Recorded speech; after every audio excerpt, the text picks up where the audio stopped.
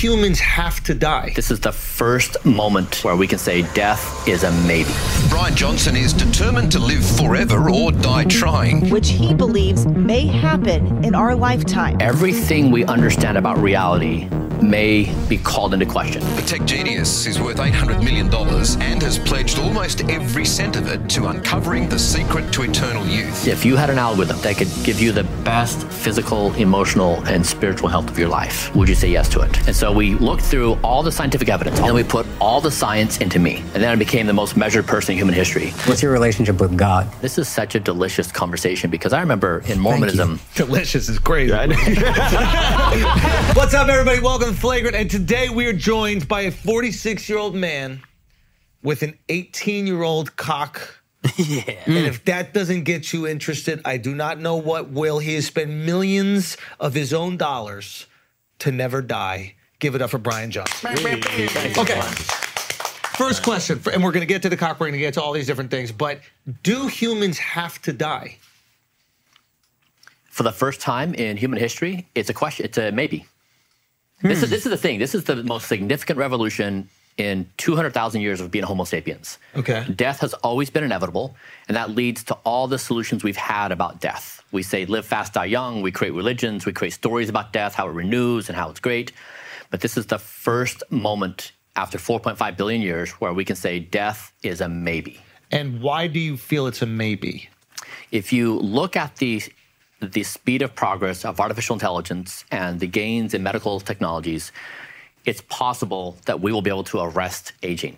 Can you explain how AI would help?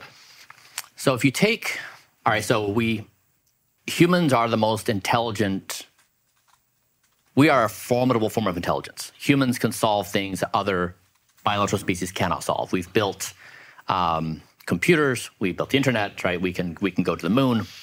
And so humans have this formidable form of intelligence. We do these things.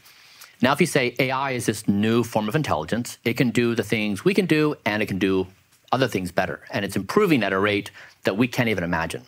So if you apply AI to the problems we're trying to solve in any domain, it's stunningly good. So for example, you take a problem where in AlphaFold, this is DeepMind, Google owns this AI company. They try to figure out how do proteins fold. Proteins are a string of amino acids.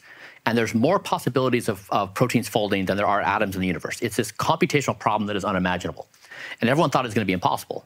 AlphaFold solved it computationally. And so it's able to take these impossibly hard problems and solve them at stunning speed. So the idea is that it could be applied to reversing aging or reversing the decay of organs, and if you could position it in that way, we could solve these problems that look like... Yeah, you said arresting aging, but it seems your goal is reversing, because arresting aging, if you're 80, who gives a fuck? You can take me. So you think reversing aging, not just arresting? Both, yeah. Okay. There's slowing the speed of aging, and then there's reversing aging damage that has happened. They're two distinct problems. Do black people age better? Have you ever tried shooting some black guy in? I've heard it doesn't crack. That's like the big thing. Maybe that's why you age so well, because you have a very black name. You might be an albino black. Bryan Johnson, we did think that you were a black dude. Bryan with a Y. It's a little cultural appropriation. But do they? I mean, you've looked into how people age. It seems like sometimes black people age really well. Yeah, so it's just like people know how much money they have in their bank account. They know how many social media followers they have. They know how much they weigh. Soon, everyone's going to know their speed of aging. There's a clock inside of you. That the one time black people are slower. Yeah. I mean, there's clocks. There's clocks to show you. Are you saying proof that not all white people age bad? Like, so bad. But you're aging like a regular black guy. Millions of dollars. Takes millions of dollars. Okay.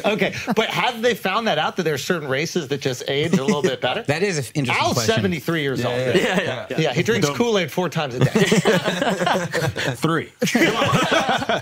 I mean, there's data showing that different people in different circumstances, in different environments, different lifestyles have these different clocks. Yeah. So we're starting to get a bigger picture where we can get a very granular understanding of what it means to be a given person in a given environment with a certain lifestyle. Yeah. And so, I started doing this. I lowered my speed of aging the equivalent of 31 years. So my body now clocks age at a speed slower than 86% of 18-year-olds. So as you age, as you get older, you age faster. It compounds. You see this? Yeah. That makes sense. You just see it. It just starts. Yeah, it's a compounded law. And so younger people accumulate aging damage at a slower speed. And so you want to take your aging clock down as much as possible. Is there a predictive power to that? So, like, in 10 years, how old do you think you'll look, or how old will you have aged? Yeah, these clocks are new. They're based upon a technology called DNA methylation. They're not yet gold standard evidence. They're still what's called silver standard because they're not tied to all-cause mortality. Where if you have markers like cholesterol or other things that have a lot more data, phenotypic markers, and so it's really an emergent phenomenon. But it's cool to say, like, what's my clock? So like having a baby is stressful. Yeah, for you and your partner, tell me about everyone. And so it would be interesting to look at your clock before pregnancy, during pregnancy, post birth. And again, the clock is the rate of aging. It's not your what we would call like true age. So you're 46 years old. But what would your true age be if you could? I don't know how you would figure that out. Like, so I'm hundreds of different ages.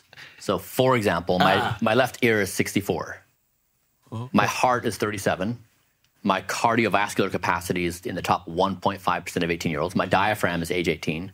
So I've measured. Becoming the most measured person in history. We said the only way to understand age is you have to look at every organ of the body and then age that organ. And so you know intuitively that a baby's heart is different than a 90-year-old heart. They look different, they function different, they have different cells. And so we basically said, how do you age every part of my body? Sorry, the ear thing is like your hearing is bad or just the ears? Because I know ears continue to grow. Is that all it is? Looking at my ability to hear sounds. So between 4,000 hertz and 12,000 hertz, I'm basically deaf because I shot a lot of guns as a kid. And so I was right-handed, and so I got the exposure on my left ear. Holy shit. And so we still haven't been able to figure out how to fix aging or hearing damage on the ear. But yeah, that's one example where you look at my 18-year-old son, same test, and he's got straight line hearing all the frequencies. I'm deaf in that range. So you get this good enough to actually turn back age. Let's say, hypothetical scenario, right? Yeah. Where people can bring this real or actual age to bring it down.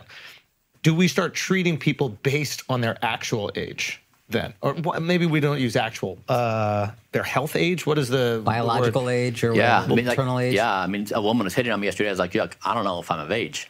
Right? Like but you could be. It's complicated. You could too be young for below the belt. But I'm saying Oh, she could be molesting you. That's insane. Oh, he's just an 18-year-old boy. The difference. Oh my God. Yeah, you can't even have sex anymore. Exactly. So I mean, I'm playing, but kind of. But, are you afraid like your erections are going to go too young? Like right now they're at 18, but what if they keep going down? That's kind 14. Pedophiles are going to come after you, and then it'll be kind of legal. Yeah. Also, they found a way around the system. It's so funny. He's such a man. The things they figured out first is cock, his abs, his head. He's like, we'll get into that shit later. No, you really figured it out. Yeah. Good job, man. You can't hear women, and you can have sex all the time. I mean, that was the true goal, right? The perfect Stop man. working. The perfect man. Okay.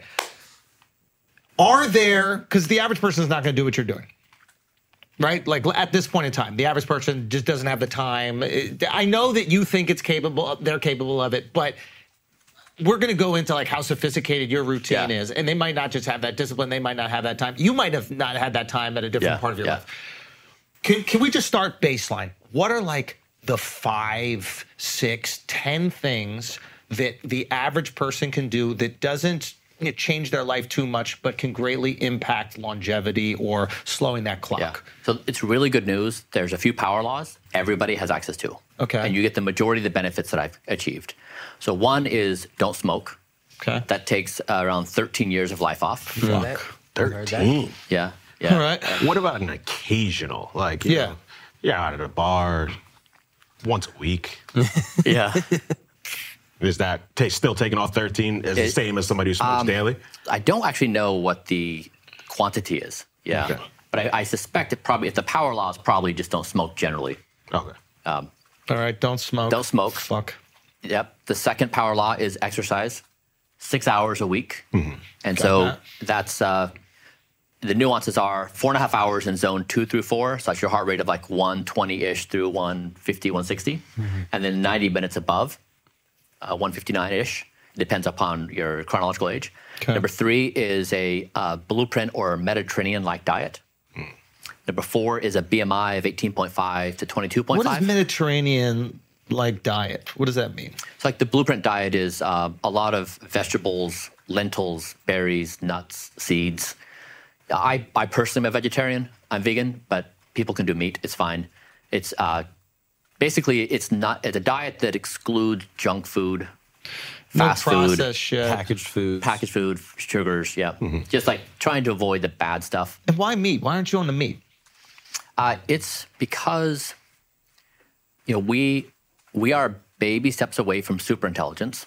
Okay. And I hope that as superintelligence emerges, there is a scaling law that as intelligence increases, compassion corresponds in a 1-to-1 ratio. So it's not a health thing, it's an ethical thing. It is I hope we survive existence thing.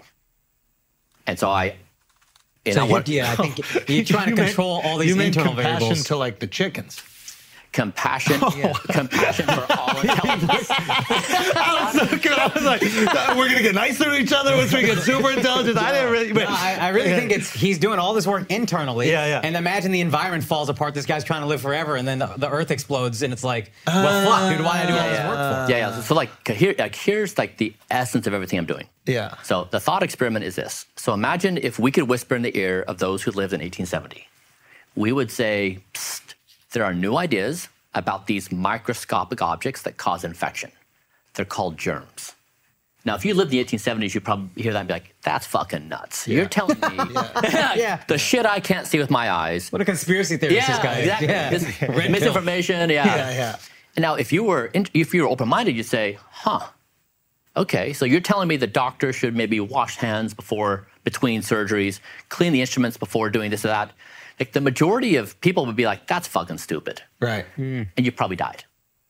Now, if you were open-minded, and so the question for us is, the 25th century could whisper in our ears, what would they say? Yeah. They'd say, psst. Stop drinking. What? Stop smoking. Yeah. Yeah. Stop the cruelty and the suffering of other organisms on Earth, probably. I don't know if they're going that far.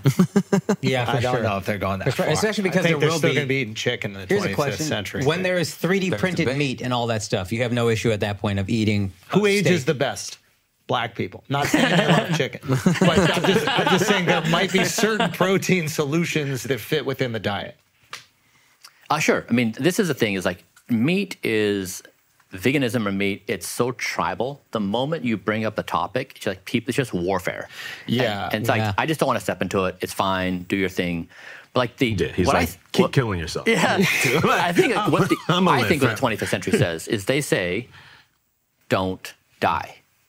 If you think about this from like a century time scale, we look at the 15th century and we say, okay, there's 20 things from the 15th century that matter. Everything else we're just like, didn't happen. And the same thing is true for the 17th century. Like 99.9% of what we do today in this world is going to be gone. Completely forgotten, Just forgotten. So from the 25th century vantage point, and so don't die individually, don't kill each other, don't kill the planet, and align superintelligence with don't die. If you basically say, okay, we are baby steps away from superintelligence, what do? Do we use AI to fight better wars? Do we use AI to kill people better? Do we use AI to create more social media followers? Like what is the essence of what's happening in the universe in this moment, on this planet, at this moment? Can you break down superintelligence to us plebes over here? Yeah. It's probably how like an insect intelligence views us.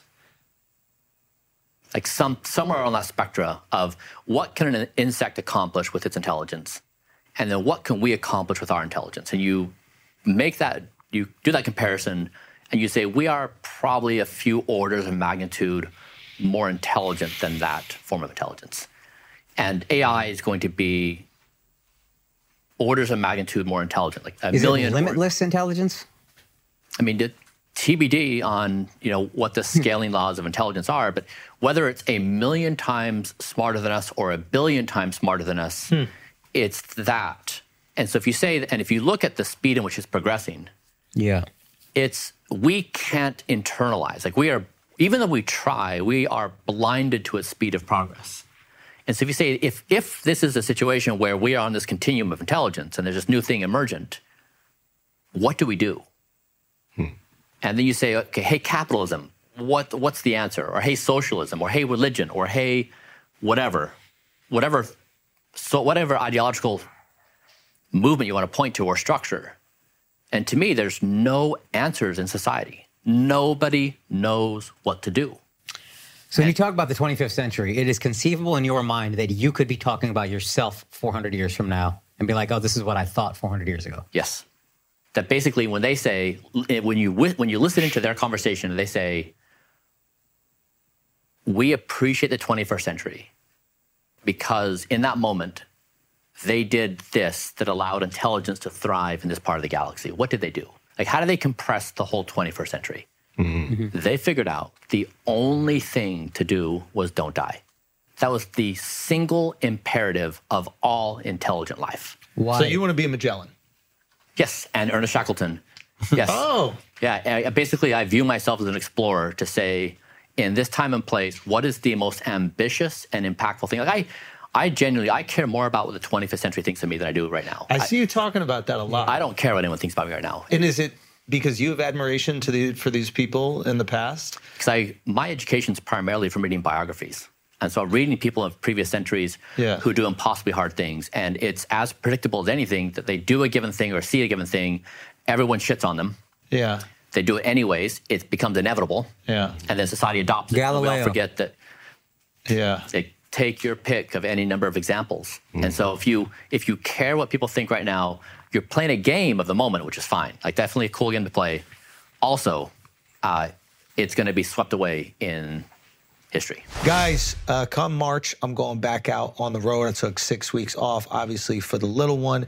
Now I got to go out there and, build a college fund real quick. I will see you guys on the road. Thank you guys so much for grabbing tickets. We have Nashville, okay? Houston, Austin, Texas, and we added another one in Phoenix. You guys can go grab tickets to those right now. This month, it's going to be wild, man. Philadelphia, thank you for selling out the shows. Then San Francisco, thank you for selling out all 4 shows. And Tampa and Miami, thank you for selling those out. I appreciate y'all so much. TheAndrewSchultz.com, the Life Tour, man. Go check it out. Also, guys, your boy got some dates. Oklahoma City, I'm not going to lie to you. Them tickets ain't selling. I've been selling out a lot of shows, and then Oklahoma City came along and fucked me right in the mouth. Can I be honest with you, Oklahoma City? I don't know what the fuck else you got to do. That state sucks. You know how much it sucks? White people put the other Indians there as punishment. The fuck you think you got to do? You think you got better things to do? You don't. I'm telling you that right now. February 23rd and 24th, bring that ass through. Native Americans, come up off the reservation. Let's fucking make fun of the white folks together. And if you're not there, we'll make fun of you because you're not there. Also, March 1st and 2nd, Greensboro, North Carolina. March 8th and 9th, Stamford, Connecticut. And this is big. March 14th through 16th, Dania Beach. That's Miami. I'm coming back to my past and future home, hopefully. Buy the fucking tickets, akashsing.com, Dania Beach. There's other shows, Tempe, Denver, other shows, Jacksonville. I'm coming through Duval County. But point is, y'all need to buy those tickets. Also, real quick, May 10th, Los Angeles. Y'all should buy those tickets for the Improv because I promise those will sell out quickly. But March 14th through 16th, Dania Beach. Let's sell out. You know what I mean? Miami. Let's do this. akashsing.com. Let's go. When did you develop that? Do you always have that? Because you used to be a much more emotional person, it seems, based on the way you talk about your past life. I've really always enjoyed playing on different time deals. Like school was very hard for me. I really hated sitting in class. It was so slow and boring. I just wanted to go out and learn on my own. And I found biographies to be the coolest way to learn because you could really sink in and understand the person and their time and place. Like not just read about World War II, but like read about someone who lived during World War II and what was happening. Like how did Nazi Germany rise? Like what was it like to live in that society versus like this person got assassinated and it triggered this war and then this army moved from this front. So, yeah, I wanted to understand reality with the level of granularity that allowed me to model out what happened in that time frame.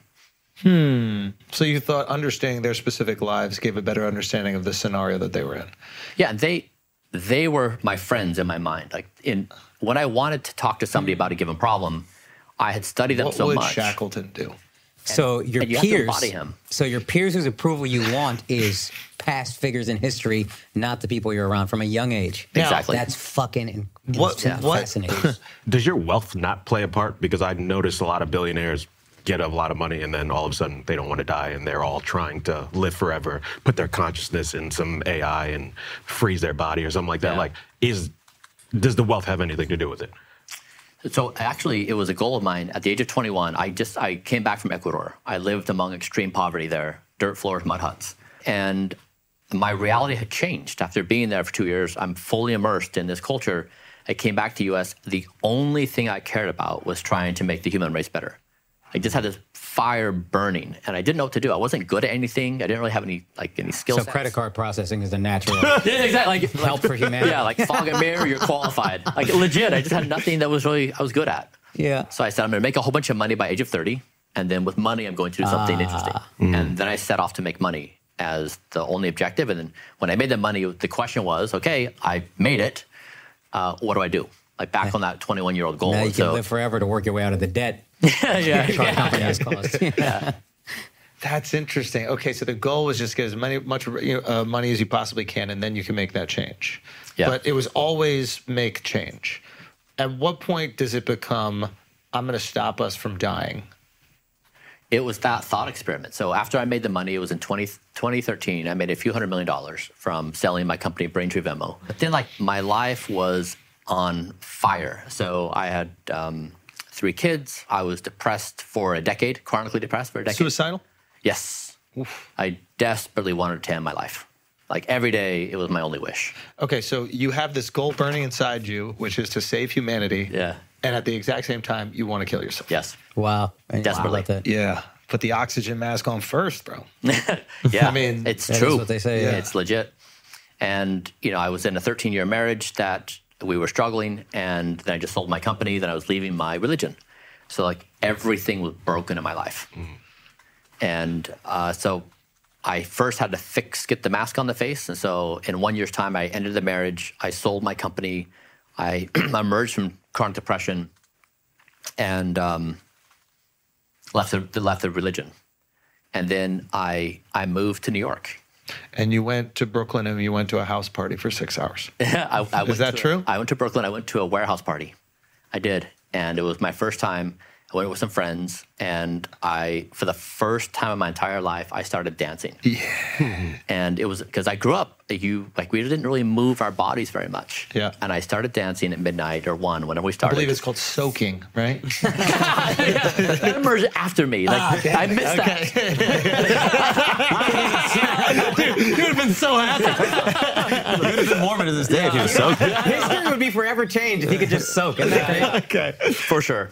Okay, go on. Yeah, and so then I danced for 6 hours. And then I was asking my friends. Molly? Where- Were you on some... No. No This drugs, is just- nothing? This is just sober. Yeah, for a Mormon, it's like, you don't need the Mormons don't party. Now, he was drinking Mormons a don't lot party? in his unhappiness. No caffeine. no alcohol, no but caffeine. Were you not just drinking a party lot? like music and dancing. So tame. It's so Oh, tame. Yeah. I thought you were drinking a lot before that, right? When you were depressed? And that's still, okay. No. Yeah, it's just not part of the culture. Okay, yeah. So yeah, at 6 a.m. I You're was like, dancing, you're rocking. And what Yeah. does it feel like? Is it the greatest night of your life? Best Do you feel night of my life. free? To this day? to the this, best night? on one of the most important moments of my entire life. And it was just my mind up until that point I had lived in an existence where it was, here's what you can do as a human, a list of things you can and can't do. And that moment, it became a list, not a list, it just became everything I could do.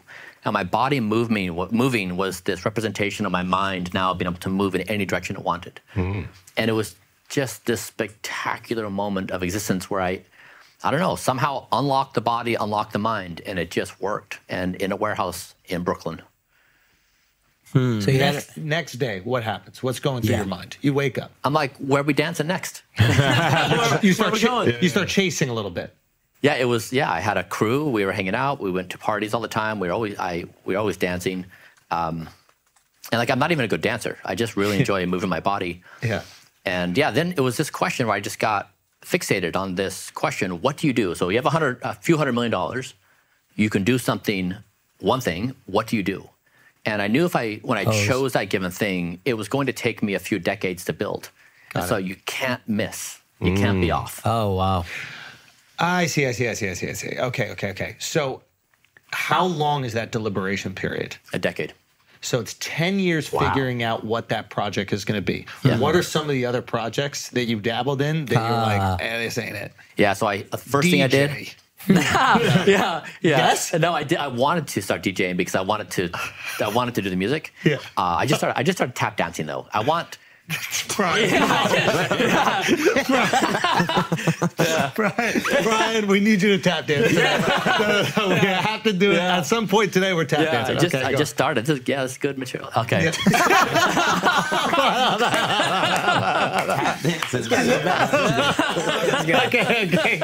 Okay. Sorry. So the first thing I did is I put $100 million into a venture fund. I started investing. So this hypothesis was science allows us to engineer atoms and molecules and organisms. So we can engineer physical reality. So we're very good at computers and programming software. But if we have a problem like, hey, the coral reef can't sustain the heat levels in the ocean, how do you redesign coral reef? Can you actually design the biological system of coral reef? So I started investing in companies doing that, and I made 42 investments. And like one company, for example, if you take a problem like you want rose oil, because rose oil is an input for a fragrance or something, you plant a seed, it grows into a plant, you water it, you fertilize it, you harvest it, and you get rose oil.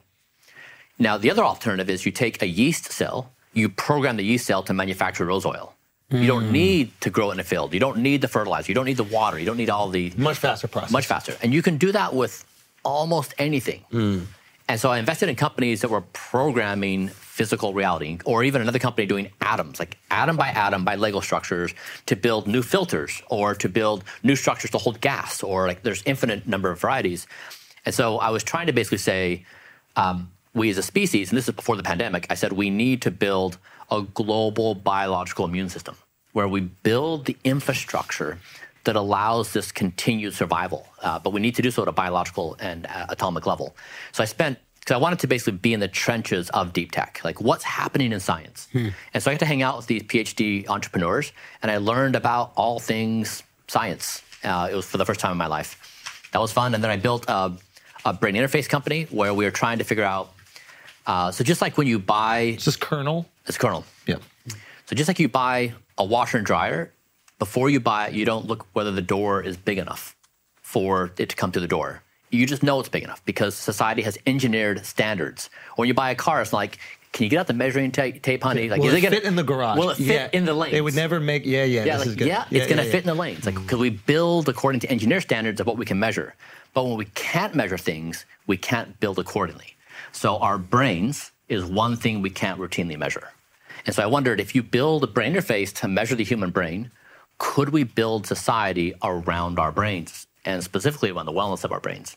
And so we built this device, this wearable fMRI. It's like a bike helmet you put on your head, and it's the first mass market They've done little things with this. Like, I think the reason why phone numbers are 7 digits is because we can remember up to 7 numbers or something like that. I think our like short-term retention is up to 7 numbers. So they have tried to do certain things around the way our brains function. We just don't understand the brain enough. Exactly. Oh, that's so interesting. So you understand the brain. We could be walking on the wrong side of the street. Elevators could be moving too slow. It could be too cold in the rooms where we sit. Whatever these things are, you understand the brain and how it functions at the optimal level. You build society around that. Exactly. Yeah, what a great hack. Yeah. And how do you come to that even idea? That dancing. Exactly. No, it was like, again, I've been obsessed with superintelligence. Like, as a species, we are at a make or break moment as a species. We either like are going to win big, or we're going to probably annihilate ourselves. Do you have examples of how our brain is out of sync with how society is built? What happened to you? Where were you where your personal brain was out of sync with society, and you're like, this is a problem that needs to be solved? What is that moment? Because that seems to be the catalyst for the company, right? Yeah, so science begins with counting. When you can count a phenomena, you can engineer it with precision. And we can't count our brain. And so, for example, like I was, when we built Kernel, we were trying to find things we could do to make this intuitive. I thought, I'm going to do psychedelics with ketamine. I'm going to use ketamine, which is not a psychedelic. Ketamine is like an anesthesia, and you use it for surgery or whatever, horse tranquilizer. Yeah. So I did ketamine with this brain interface. And so the question is, people are using ketamine for the treatment of depression.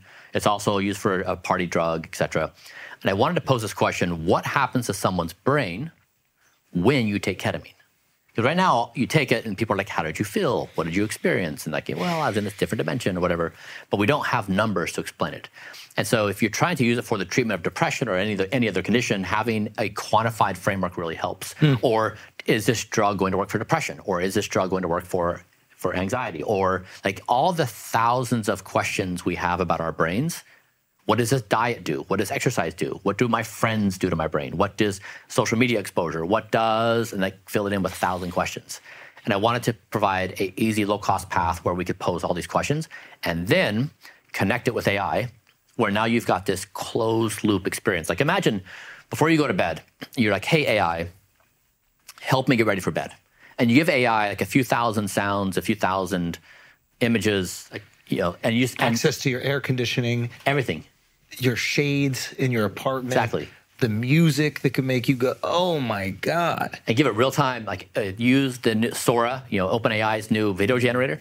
Give play it that, whatever show. And be like, help me get ready for bed. Or help me get ready for this conversation. I'm going to have a hard conversation with a friend. And you're also feeding that AI your biological data in real time. Exactly. So it's adjusting according to your biological data. As you get deeper into sleep, maybe the volume slowly starts to decrease. Whoa. Within milliseconds. So your house is like a living organism that's reacting to you. Exactly. And an extension of you. Exactly. This is the fusion of all intelligence. This is what I'm talking about. That's why Don't Die matters. Oh. It's not just about you, but it's about just our entire organism as a species. We're all don't look fused. at your house as just this shelter. Yeah. Look at your house as an extension of you. This is, not to be critical of it, but like, if you're looking at Neuralink as just putting the chip in your brain to change that thing in your brain, it doesn't solve the things that your brain is reacting to in your world. But if everything in your world is not only an extension of you and other people, it's almost how the cells in your body work. Yeah. Aren't they constantly reacting to one another? Whoa. Yeah. So now it's kind of like an internet of things. Yeah, we're one organism. Yeah. Is that? We're linked. Yes. Yes. Yeah. Are you familiar with this idea of transhumanism? Yes. Would you consider yourself a transhumanist? I've avoided saying yes to any frame to avoid adopting frameworks I may not be familiar with. Like I'm not entirely sure how people understand that word. Mm-hmm. So like, for example, when I started doing this, people were like, hey, this is a tech bro or a biohacker and I said, actually none of those things. I'm a rejuvenation athlete. Because people would look at me, they say, he's nuts. He's weird. He's eccentric. Yeah. But then you look at LeBron James, and no one's like, LeBron, that's stupid, man. You're going to bed on time. You're eating well. So you're an idiot. You both spend the same amount on your body. We do. Yeah. And so I'm eccentric and weird, and he's amazing. So just reframe it. I'm an athlete. I'm a professional rejuvenation athlete. Yeah, that is true, because you can get the negative connotation that goes with some of those framings. Yeah, exactly. Yeah. Okay. Yeah. Okay. So back to this. So each apparatus in your house becomes this extension of you and helps optimize you. Right? Is that the idea behind this? But in order to do that, you need to know exactly how your brain is reacting to all these stimuli. Exactly. And have you been able to map the brain's reaction? We've done a lot of emotion work. This was Inquest. What was the name of this company? Kernel. Oh, this is Kernel. Yeah, this is Kernel. Okay, there was another one that doesn't matter. Yeah. Okay, Kernel. Got it. Okay. Yeah. Okay. Yeah, we looked at emotions. We've looked at brain age and response. We've looked at cognitive decline. We did a study around alcohol, for example, where we had a placebo, low and high level of alcohol. And when someone is at the low level of alcohol, they become impaired, but the brain compensates for the impairment. So if you do a behavioral test, you can't tell they're impaired.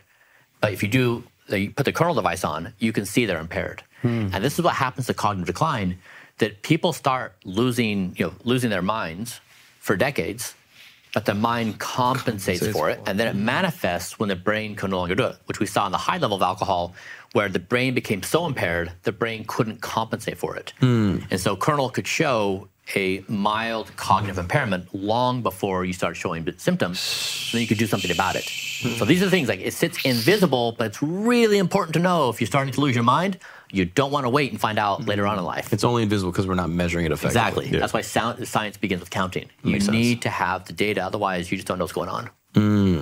And is this successful? Is this functioning right now? It is, yeah. It's in clinical trials for both depression and mild cognitive impairment. My dad has MCI. Yeah. So did my dad. Really? Yeah. Did he have, did it develop into Alzheimer's? No, it's still early stages. Early stages. Does he have the amyloid plaque buildup?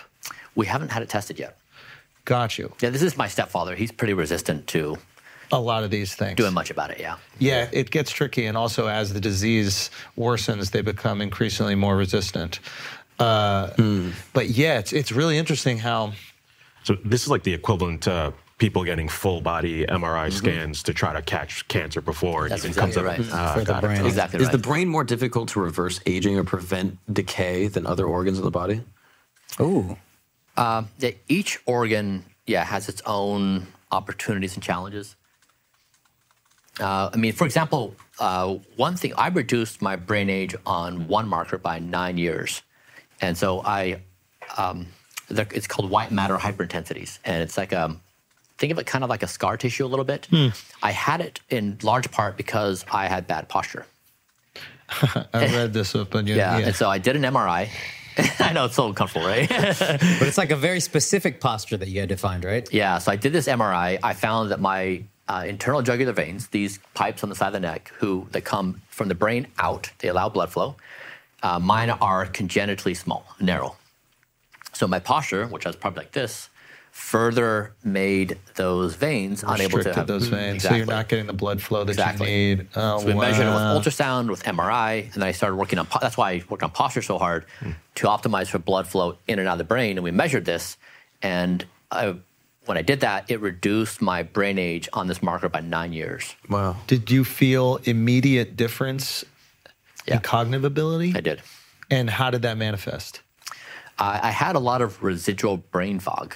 And I didn't know it was fog. It was. You drink some coffee or you do some sort of upper to kind of push through it, but in reality, it's just your brain's dying. Yeah, you have no blood getting there. Yeah, exactly. And I'm curious. And of course, going the natural way is best. But how did you ever consider getting surgery, like putting a stent to just? I did increase blood flow. Yeah, I'm open to it. So stents haven't worked. There's another surgery where it's really a risky surgery. They go in, they slice you up on the neck.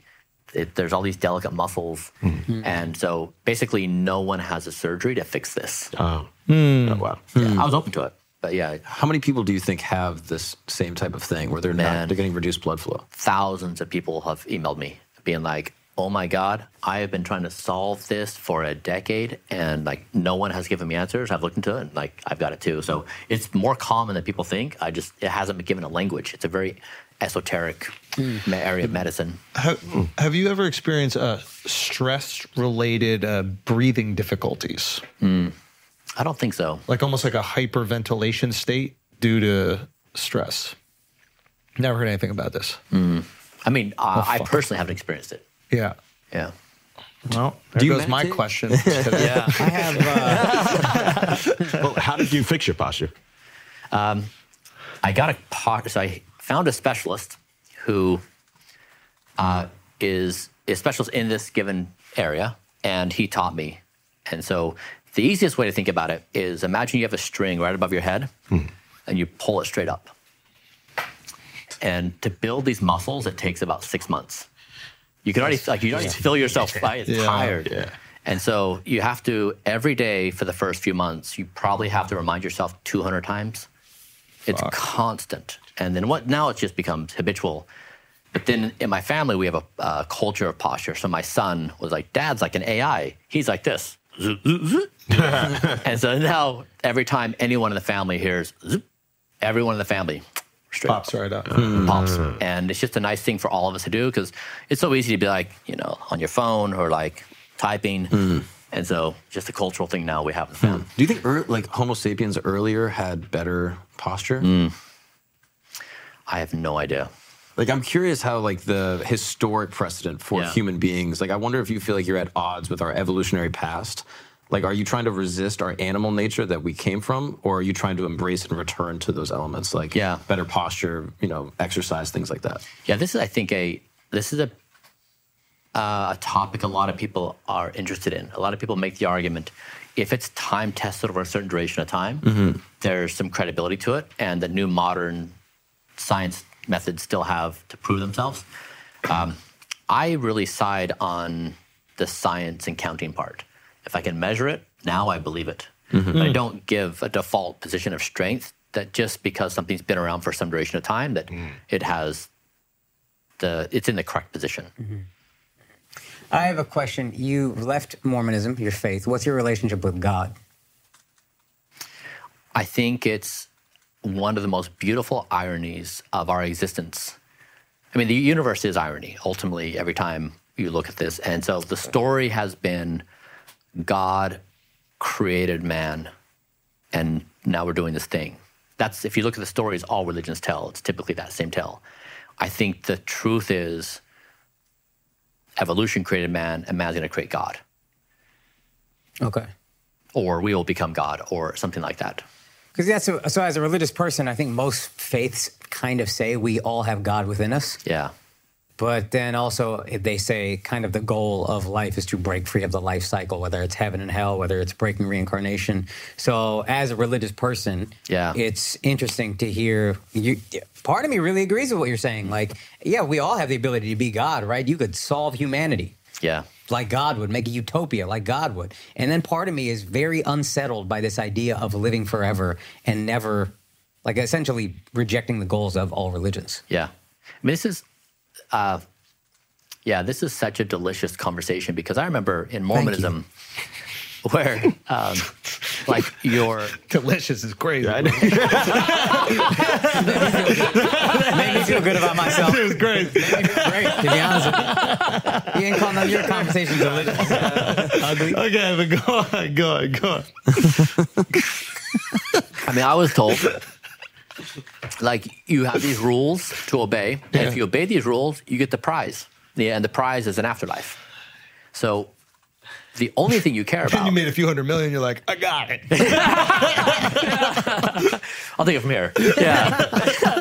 It's like, so you, if the world burns around you, not only do you not care, you see it as fulfillment of Scripture. Yeah. And so great. Like, things are going according to plan.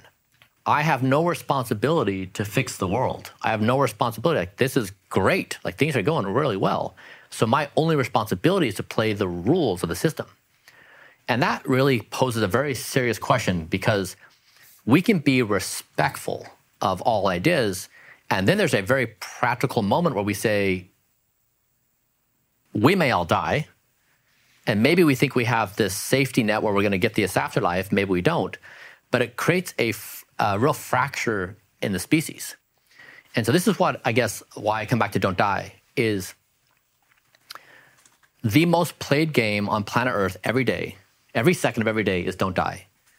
We all breathe every few seconds to not die. If something happened in this room and we felt threatened, we would leave this room because we don't want to die. It's our number one priority, more so than this conversation. And so every human on the planet, every second of every day, plays Don't Die. Now you take one step above Don't Die, and we fracture into a billion different games. We care about different things every moment of every day. And so if we have to say as a species, if we have to align ourselves around one thing, don't die. And so in that way, I think every religious group could come together and say... This is a new faith. Don't die. I mean, it is. It's already our faith. Yeah. It is. It's already the faith. Dedicated it's played more than capitalism. It's played more than anything in existence. And now, like... I'm not saying this to argue as if I'm right, but there is a difference that it's don't die for that finite amount of time. You want to extend it, but the idea of living forever is different than... But given the opportunity to live forever, who's saying no to it? But see, the thing is, on Don't Live Forever, it breaks the human brain. On don't live forever? On living forever. On living forever. On living forever. Like, we cannot understand what it means to live forever. So you say those words. Yeah, I don't know if I want that. Exactly. As you're saying. Don't die is more digestible than live forever. Exactly. We already have a belief that we will live forever. Like, as a religious person, you have this idea that our consciousness and our soul will prolong. Yeah. So, like, have you read Denial of Death? Are you familiar with this book? I'm familiar with the book. I haven't read it. It's amazing. Like, it's basically this idea that kind of like brings together all these like different philosophers' ideas of like this exact principle that the ambient philosophy of all living things is don't die. Don't die. And that all things that we do, like even stand-up comedy, like the approval of other people, is to not get rejected by the in-group to then prolong our existence. Yeah. And I just think at that point, like, even if you're a religious person, you still believe that you will live forever. So it's kind of already baked into us. Yeah. So it's actually don't die is the ultimate cooperation game, because everybody can have their various beliefs. Yeah. And still opt in. Totally cool. Everyone's cool. We're all good to cooperate together. You were right. This is delicious, dude. Yeah.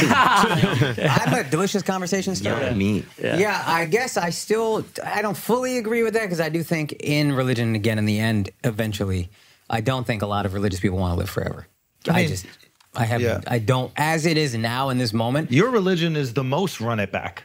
Run it back, and then the goal is to break free of the life cycle. But what is nirvana? Breaking free of the life cycle. And moksha is living forever. That's the afterlife. Yeah. But it is freedom from desire, essentially. All desire, I'm free of. Mm-hmm. And that's when you reach moksha, which is usually when you break the life cycle. But that is, again... But how long do you exist in moksha for? That's eternity. That's your soul. Your soul lives on. We're already on board. Yeah. See, the thing is, though, we Brian's don't... just trying to make moksha here. You understand the difference between the paradise and then just... Yes. Yeah. It's getting less delicious, I'll be honest with you. The elegance of this argument, though, is we don't need to grapple with... See the elegance? It's not delicious, but it's elegant. This guy's so good. He's so cocksucker. Okay, go. Don't die. Yeah. And wanting tomorrow is the same as living forever. They're identical. You just want to keep concepts. on wanting tomorrow. Yes. We care about tomorrow. That's it. Now, like, we can build reality based upon caring about tomorrow. And like, we all can have our own imaginations on what exists beyond tomorrow. Fine. Yeah. We all want tomorrow. And that's, if we want to bind ourselves together, we can then crush all the things that divide us into that we care about tomorrow. Let's not die today. And we just do that for some unknown duration of time. Hi, everybody. I'm wearing something different now. While we're sitting with somebody who is clearly optimizing his performance with the PEDs, with the performance-enhancing drugs, I think it's a perfect transition to talk to other people who definitely should be using performance-enhancing drugs, and those are athletes. And I just want to say that Jamil lost us $1 million. I listen. He did lose us $1 million. He did lose us $1 million. We could have won $1 million. Yeah. And I think we hit everything except Clyde Hilaire. Edwards-Helaire? He bet on Clyde Edwards-Helaire? To get a touchdown. I thought What is he doing? And I asked him, I was like, listen, there's a lot of money on the line here. Why don't you call up a professional buddy of yours who like knows how to gamble and just pick the best ones and we could make some fucking money. I didn't even see this guy enter the game. No, he doesn't play. Isaiah Pacheco plays there. Their Like their running back. 7th round running back. This guy Edwards-Helaire was a first round pick. God bless. He does make plays sometimes, but he got benched for a 7th round pick or whatever he was, Isaiah Pacheco. He might not even been drafted. I don't know. But that was because as the game, I mean, when it went to overtime, I was like, oh, we absolutely got this. Yeah. Like, and I think that we hit every other marker. You guys can tell me if we did or not. But anyway, shouts to Prize Picks. You got away clean on this one, but the next one I'm on that S.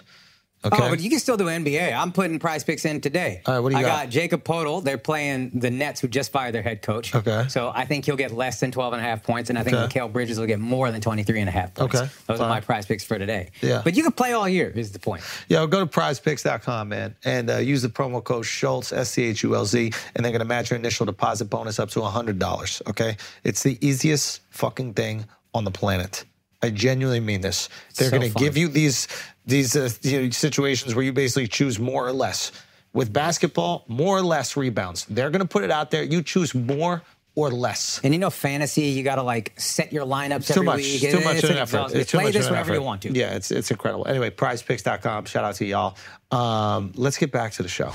Okay, so what's this future going to look like next maybe 10, 20 years? I feel like you have an idea where we're going to go. Yeah, great question. What are the innovations that we're going to see? It's delicious. Yeah. So there's a... Thank you, dude. That means a lot coming from you. That really fucking does. Okay, I'm a tastemaker. Sprinkle some turmeric on that question. Hey, thank you. Okay. What is it? Next 10, 20. What are we going to see? So I think there's, instead of predicting the actual thing, I'm going to tell you how to think about it. Okay. Okay, actually, do you want to play a game? This will take a few minutes to play this game. Yeah, I would love to. Okay, we're going to speed. Does Alex get naked? Maybe. I'm in. Okay, so we're going to speed through this. This is basically a very abbreviated version of I've been hosting these dinners at my house about the future of being human. Okay. And I bring together 10 or 12 people, and it's a 2.5 hour long conversation. People will dip into existential crisis multiple times and come back up. At the end, we typically find ourselves hugging and, wanting to hang out again. So we're going to do a very compressed version. Yeah. Take your time. There's no rush on this. All right. So first question. If you had access to an algorithm that could give you the best physical, mental, and spiritual health of your life, but in exchange for achieving that, you had to do what the algorithm said. So go to bed on time, go to bed when it said, eat what it said, so on and so forth. Let's just keep it to health and wellness stuff. Like your mind is still doing its own thing. Okay. Do you say yes to the algorithm or do you say no? And again, give me it one more time. So the algorithm is...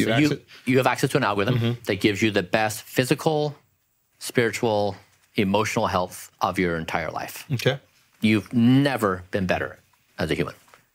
But in exchange for that, you're doing what the algorithm says. Do you say yes to that or do you say no to that? Well, I say no, probably. Yeah, I don't know. I want to say I'd say yes. I probably wouldn't even stick to it if I did. I say no so fast it's not even fun. Yeah. Because I'm happy in doing the things that I'm doing. Like, I'm not necessarily seeking more happiness. If I was coming from like a really deep and dark place, maybe I would look for the salvation there. But I'm like really happy and really fulfilled, and I really love what's going on, and I love the freedom that I have. And freedom is the most important thing for me. Under the hypothetical, can you reject what the algorithm is suggesting? No. But you can't get that. For me, freedom is red over pill, blue everything. pill. Like, the only reason I want money is to have the freedom to do exactly what I want to do whenever I want to do it. Yeah, so, unfortunately, I'd probably say no. yeah, I need freedom. If you must accept it, then I would say no. If you must accept it as hard then I no. can't. I'm not If free. you can reject it, then I'd be curious to know what the algorithm thinks. I need the freedom, Brian. It's got to be a no. Yeah. Yeah. So 4 no's. Yeah. Yes. Damn. But I feel like this is the setup. This is the beginning. Step one, baby. Don't worry about it. 4 no's. Step one. Here we go. I want to Here say we yes, go. but- Yeah. Do you want to see your parents again? Okay, go on. All right. Now, the next turn. Yeah, I want my mom to do it. Yeah, exactly. You want everyone else in your Yeah, life y'all do that, not to be me. healthy, happy, Yeah. but you want to do Molly. Yeah. Okay. All right. Next turn of the conversation. Let's now be an anthropologist. Okay. We're going to imagine ourselves transported in time to the 25th century. We're observing this conversation right now. And we are trying to assess, what do Homo sapiens value in the year 2024? What are their intellectual dispositions? What are the ethical and cultural norms? How do they understand themselves? What are the characteristics of their intelligence? What do they observe about your comments you guys just said? Autonomy. Value of autonomy. Yeah, I would say so. Yeah, freedom and individuality. Yeah. Yeah. And maybe a lack of foresight. I think that if we're at this time where they're living forever and we're essentially choosing not to live forever, And not be as happy. and not maybe be as happy, but maybe we don't know what that happiness is, and maybe we're happy right now, so it's not anything that we're essentially sacrificing. And maybe the restriction of these rules could reduce our happiness. So we're looking at it as like a deduction. Yeah. But if they're are they living forever in this hypothetical in the 25th century? Yeah, the thought experiment that we're playing with is just the best, like the best existence you've ever had. No, I'm saying 25th people century looking back people that on are us. looking back at us. Yeah. Are they living forever by then? Aging solved, yes. Aging is solved. Okay. So they're looking back at us and they're going, wow, these idiots are throwing away living for hundreds of years or thousands of years and experiencing love for thousands of years, experiencing kindness and camaraderie and building these great societies so that they can eat Snickers and they could, go stay up until 4 a.m. You know what they would look at us like? The way we look at drug addicts. Like you're choosing this perceived pleasure over what's actually good for you. Yeah. That's foolish. They never did drugs though, so they don't know what they're messing with. They don't know what it's like. They don't know. They don't know what that. They never danced in Brooklyn for 6 hours, Brian. Okay, Miles, you want to say something? Yeah, would they be mad because we're not doing the things that allow them to reach this like aging solve faster? I'm sorry. I mean, how do you feel about people of previous centuries who did various things that stunted human progress? Probably angry, honestly. We're selfish. Yeah, that's my point on that. That's Are we mad that they're But also, selfish? we're talking about a future existence where people are like as perfect as they can be. So I think anger is probably a negative feeling. That's also I true. think They you probably made- would. They could have got there fast. But I don't maybe know. they're laughing at us. But yeah, like maybe if someone in the past, I don't know, maybe These I'm selfish extrapolating. fucks, they wanna we're live for mad at like themselves. 17th century people for not allowing science to progress. Like that's adorable, I think. Yeah, they'll feel sorry for it. It's like, damn, if they only knew. Yeah, are you mad about people like pre-germ theory? Like, I'm not mad. I'm not mad at them at all. Yeah. It means nothing Okay. to me. Yeah. Okay, Even so like those people that like locked up Galileo. I kind of like that. Yeah. You need some rules. You need some rules. This guy's throwing everything around. You know what I mean? Like, I just painted this All entire you do mural. is flout the rules. Say what? That's your whole thing. It's flouting the rules. Yeah, I like to be Galileo too, but not everybody can be Galileo. You need rules in order to flout them. You know? Oh my So we want the rules, but we want to break the rules. Yeah. If there's no rules, it's no fun. Yeah. We want to be a little dangerous. Okay, let's keep going. Okay, This is a so fun game. first provocation, you saw how ruthlessly you rejected the notion. Yep. Right? The knee-jerk reaction was just violent. It was just like, get the fuck out. You flip the frame, and we pull in the wisdom that we know exists. We look back at previous centuries, and we see them as some form of primitive existence. We see ourselves as more enlightened. So you flip the frame, and you see that we become introspective. And we think, well, it's interesting how we behave this way. And so now we're a little open-minded, right? Like, we're not as entirely closed as that first prompt. First prompt is meant to just like, it dunks. Yeah. Okay, now let's just say, in our current situation, what could possibly change, or what could possibly be happening that would change the circumstances of what we think to be the case? And so if you say, all right, Homo sapiens have been the dominant form of intelligence for 200,000 years. As a species, we've just dominated the planet, and we've done remarkable things from the atomic level to everything else. We've been the custodians of information. So what we learn in school, we understand things, we have shared knowledge, but we are the shared custodians of all knowledge. This is primarily known as a first principles thinking perspective. It's known as engineering. So when you want to build something, you want to acquire all knowledge, and you want to make the fewest number of assumptions possible and then walk your way through it. There's a new concept called zeroth principle thinking, and that is Zeroth. Zeroth. Okay, Yeah. principle. So- Is that why you're zero on Yes. Twitter? Yeah. Yeah, okay, got it. Yeah, I came up with this concept, zeroth principle thinking. Okay. And it's Einstein's theory of special relativity is a zeroth principle discovery, because you can't go from Newtonian physics to his special theory of relativity from first principles.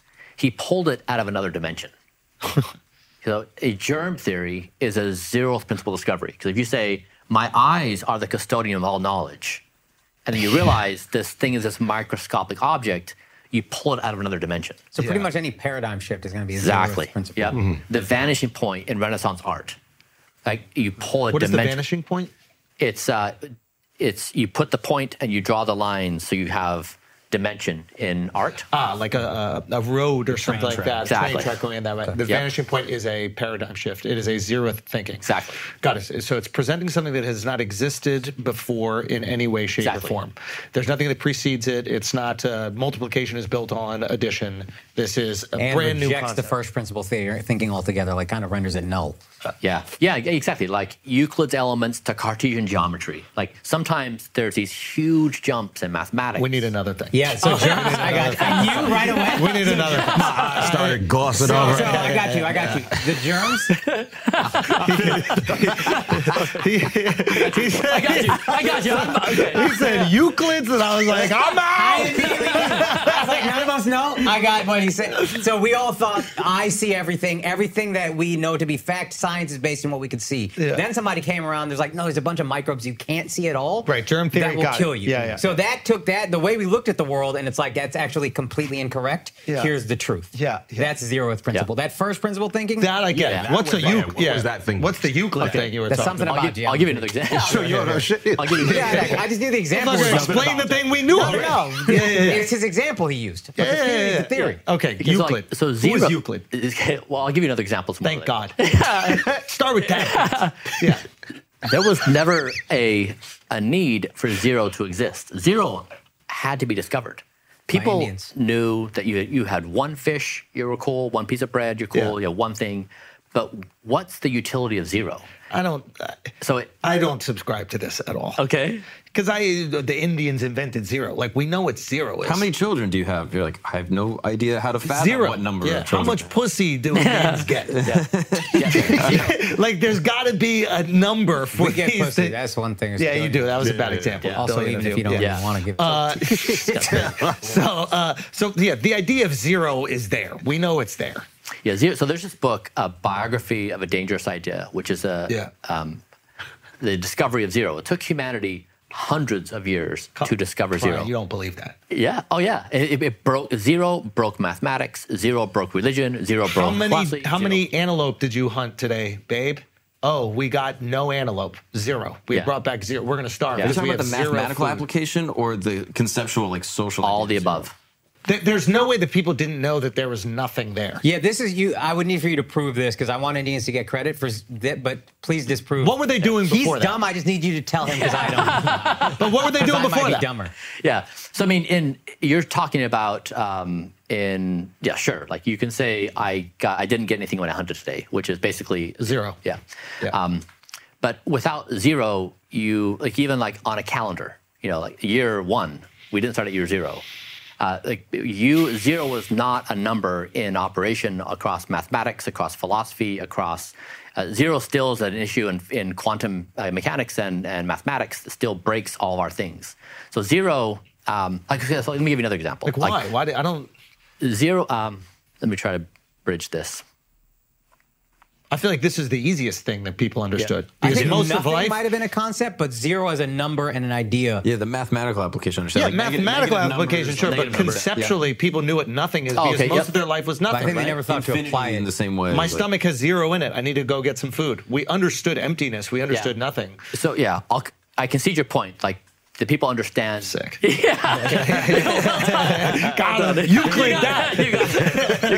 You got me. Okay, Yes. okay, Yeah. but now- okay. So back to zero principle thinking. Yeah. Is like there are these discoveries in existence that change paradigms. So Earth is not the center of the universe. That we are actually orbiting the sun in this larger galaxy, and we're extended out. And so ideas that come and they break our reality. Yep.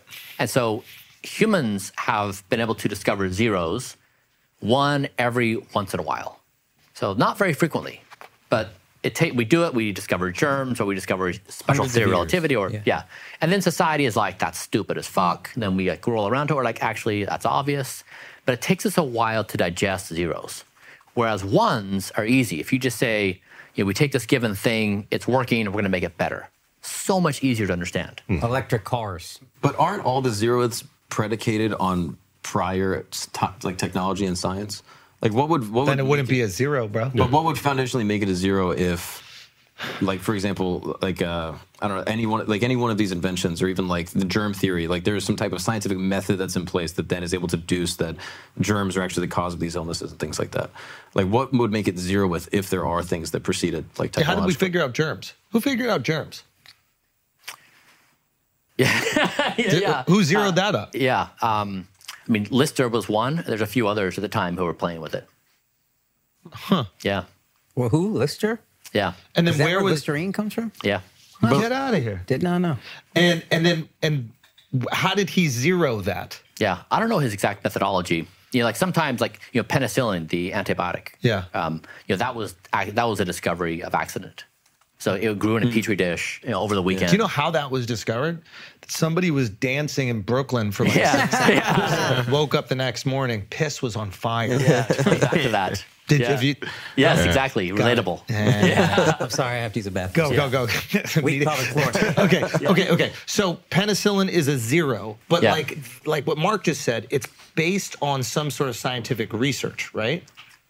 So a cure to a disease, is that a zero? Like, what is it? What was it? Smallpox. They found that there was another type of pox they could get the pus from. Yeah, exactly. Yeah. Is that a zero? The idea of taking disease. Or is that a one? Yeah. So there's a gradient, right? Like things that we'd say are more categorically zero, then there's things that are ones, and there's a sliding scale where okay. So there's a little bit of a spectrum here. Yeah. Got it. We're looking for this finite zero, never exists before. Maybe Einstein's was it theory of relativity? Is that zero? Yes.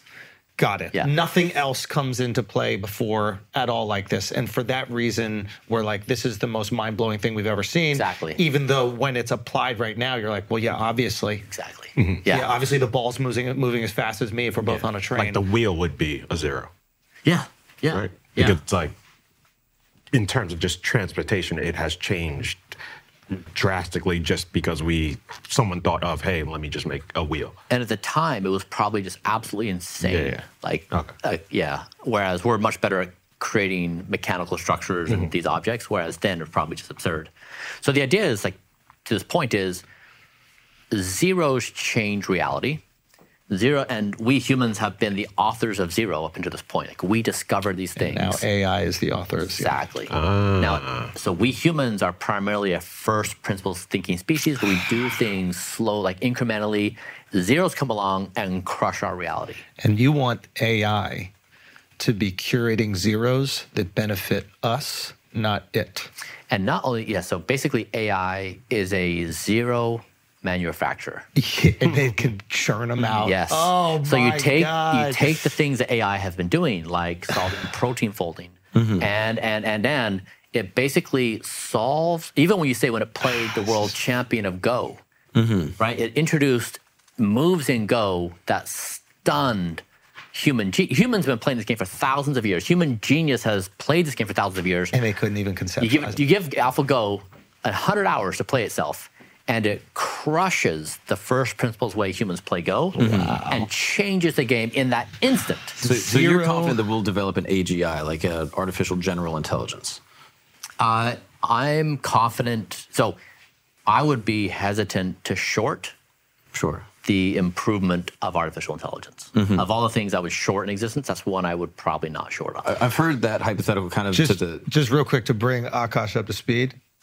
AI is a zero manufacturing machine in that it just constantly can conjure up new zeros. Yeah. So, like, to the zero point, and kind of like this idea I think that we're touching on of like this general intelligence, I've heard it put this way that like level one, and the numbers might kind of throw this off, but like number one would be, could you create a computer or an AI that could beat the best person in chess?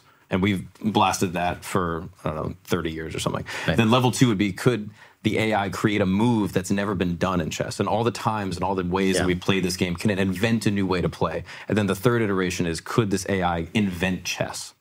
Like this idea of chess. And I'm assuming that this creation of chess would be the zero that we're talking about. That it creates, and again, I'm using chess as just an example, but create the form of the thing rather than playing within the rules of the thing in and of itself. Yeah, well said. Yeah, you're getting your head around the structure of invention, gameplay, rules. Like, yes, like that's exactly the play space we're in. And that's the zero point. And it's important, I guess, that we create alignment with the super intelligence. Yeah. The zeros, to Andrew's idea, are. So now it's creating chess for us. That's great. It's like, I have a game you'll like even better than this.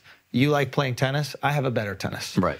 It's called paddle. It's called paddle, right. But like, it basically can download every reactive fiber tissue in our brain and see what the most what is that called when you have the positive feelings? It's serotonin? Yeah, the serotonin-inducing moments of a game, and then curate a totally different game that just focuses on those. Oh, wow. Yeah. Customized for you. Yeah. Yeah. So now if you map where we've been. So first of all, I posed a question to you guys, and you say, get the fuck out of my space. Yeah. Okay. Then we frame it from a new angle and we say, you're right. Like, we actually don't have everything figured out and we're probably going to change just like every other generation has changed before us. And then we say, okay, what's different about now? And we're saying, okay, AI is here and it's going to manufacture these zeros at speeds which are faster than we've ever had in our entire existence. And therefore, what do we know about reality anymore at all? So can we take any of the games we play right now in terms like wealth accumulation, status seeking, power, all the games that we humans have agreed upon playing, we're all playing the games, do any of those games survive a continued introduction of zeros? Because when zeros are introduced, they have the power of scrambling human affairs. And now if you say the dominant form of intelligence is no longer Homo sapiens, the dominant form of intelligence is artificial intelligence. It's the custodian of knowledge. Yeah. It's the custodian, and it's introducing zeros at the same time. So we basically are no longer the custodians, and we're playing in a zeroth principle reality. And so it's kind of a nightmare for most of our emotions because we love certainty, we want to know, and we hate uncertainty. And we're getting hit on both fronts. Do you believe that all zeros possess objective good? That for every zero that's introduced, it should be embraced and accepted? That's a great question. I mean, so this is where I come back to don't die, is that if in this situation, so that question presumes that I as a Homo sapien have some kind of authority over an opinion about some kind of social or ethical norm. And maybe that's true, maybe it's not. But the observation here is that we're walking into a future that is so different from what we have now, maybe none of our priors are going to carry over.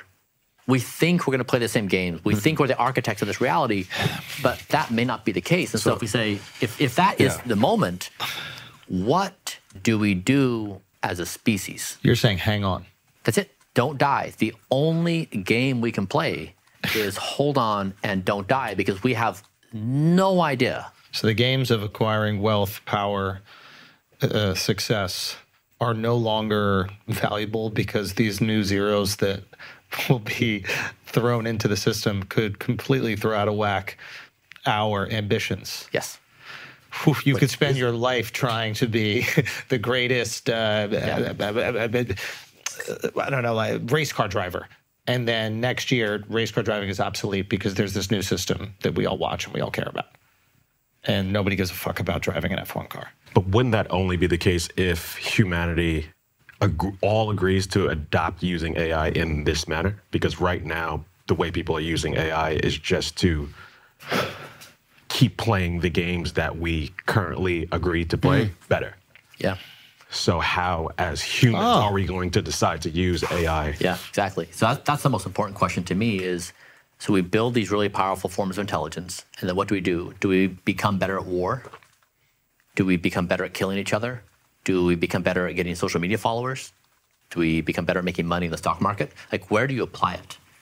And if you say in any reasonable time frame, AI is, again, going to become 1 million to 1 billion plus times smarter than us. This idea that we retain control of the system, like we don't know what's going to happen, but it to me, it seems like walking into this future with as much unknown as we have. I mean, you think about this, like every generation before us, you're back at religion, dude. I know. you look back. So go back to the centuries. Any human could be born and say, you're submitting yourself to the ultimate power. And it's a man-made God. Ultimate power. Or it could be, it's a man. Like it's, we created God again. This is the irony. This is where we're at. And so whether it's God or something else, we just agreed to not die. But so like when I was going through this decade-long process of trying to figure out what to do, I was thinking, okay, so I just left my religion, which was like this idea. It was a really cool game to play. You play by the rules, you get this prize. I didn't believe it anymore. It's like, what do you do? And so I thought, okay, well, I don't want to die. Like that's the only thing I know is I really appreciate existence and I want to keep on living. And so there's 3 things that— Even though you were wildly depressed and you were suicidal. Post. This is after the dance After the parties, warehouse, and you, now you found joy, you found love. There's and something you- worth living for. And you're like, I want to ride this as long as I possibly can. Yeah. Okay, got it. And like the critical thing for my mind was telling me that I wanted to die, but I'm so happy I didn't listen to my mind. And this got me to the issue of my experiment with Blueprint is I said, okay, so if we're walking into a zeroth principle future, and I was starting to think about the biographies I read. So if you think back to early American colonies, there are 13 colonies. They were in a situation where they were debating whether democracy was a good idea or whether they should stay with the monarch. And they said, the monarch is strong and sturdy. We've had it for quite some time. Let's just do that. Half the population was like, no, we should really do the democracy thing. And people are like, that's insane. I'm not going to trust so-and-so to vote. That's stupid. So Thomas Paine wrote this pamphlet, Common Sense, and he said, hey guys, like we really should do democracy. The monarch does not understand our problems. They don't understand local on the ground stuff. And democracy went out. It was a new system of processing information with a bunch of humans. And so I said, can I create a new system with my body? So my mind is the monarch.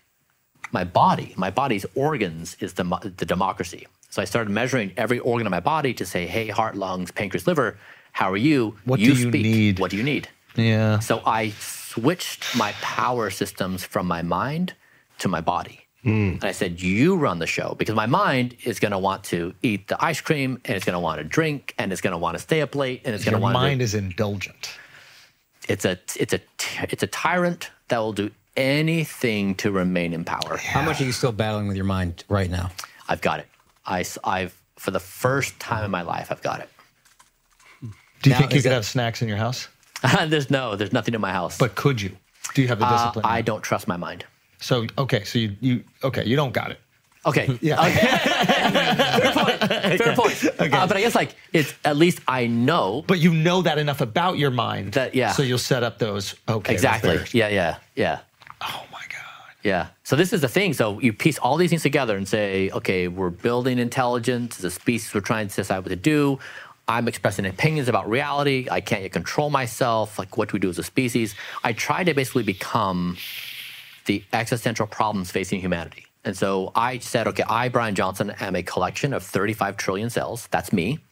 How do I align my 35 trillion cells with one objective? Don't die. And that means I have to stop eating ice cream and junk food, and I have to stop going to bed late. Now, when you say mind, can you parse that between your reason and like sort of rational thought and your emotions?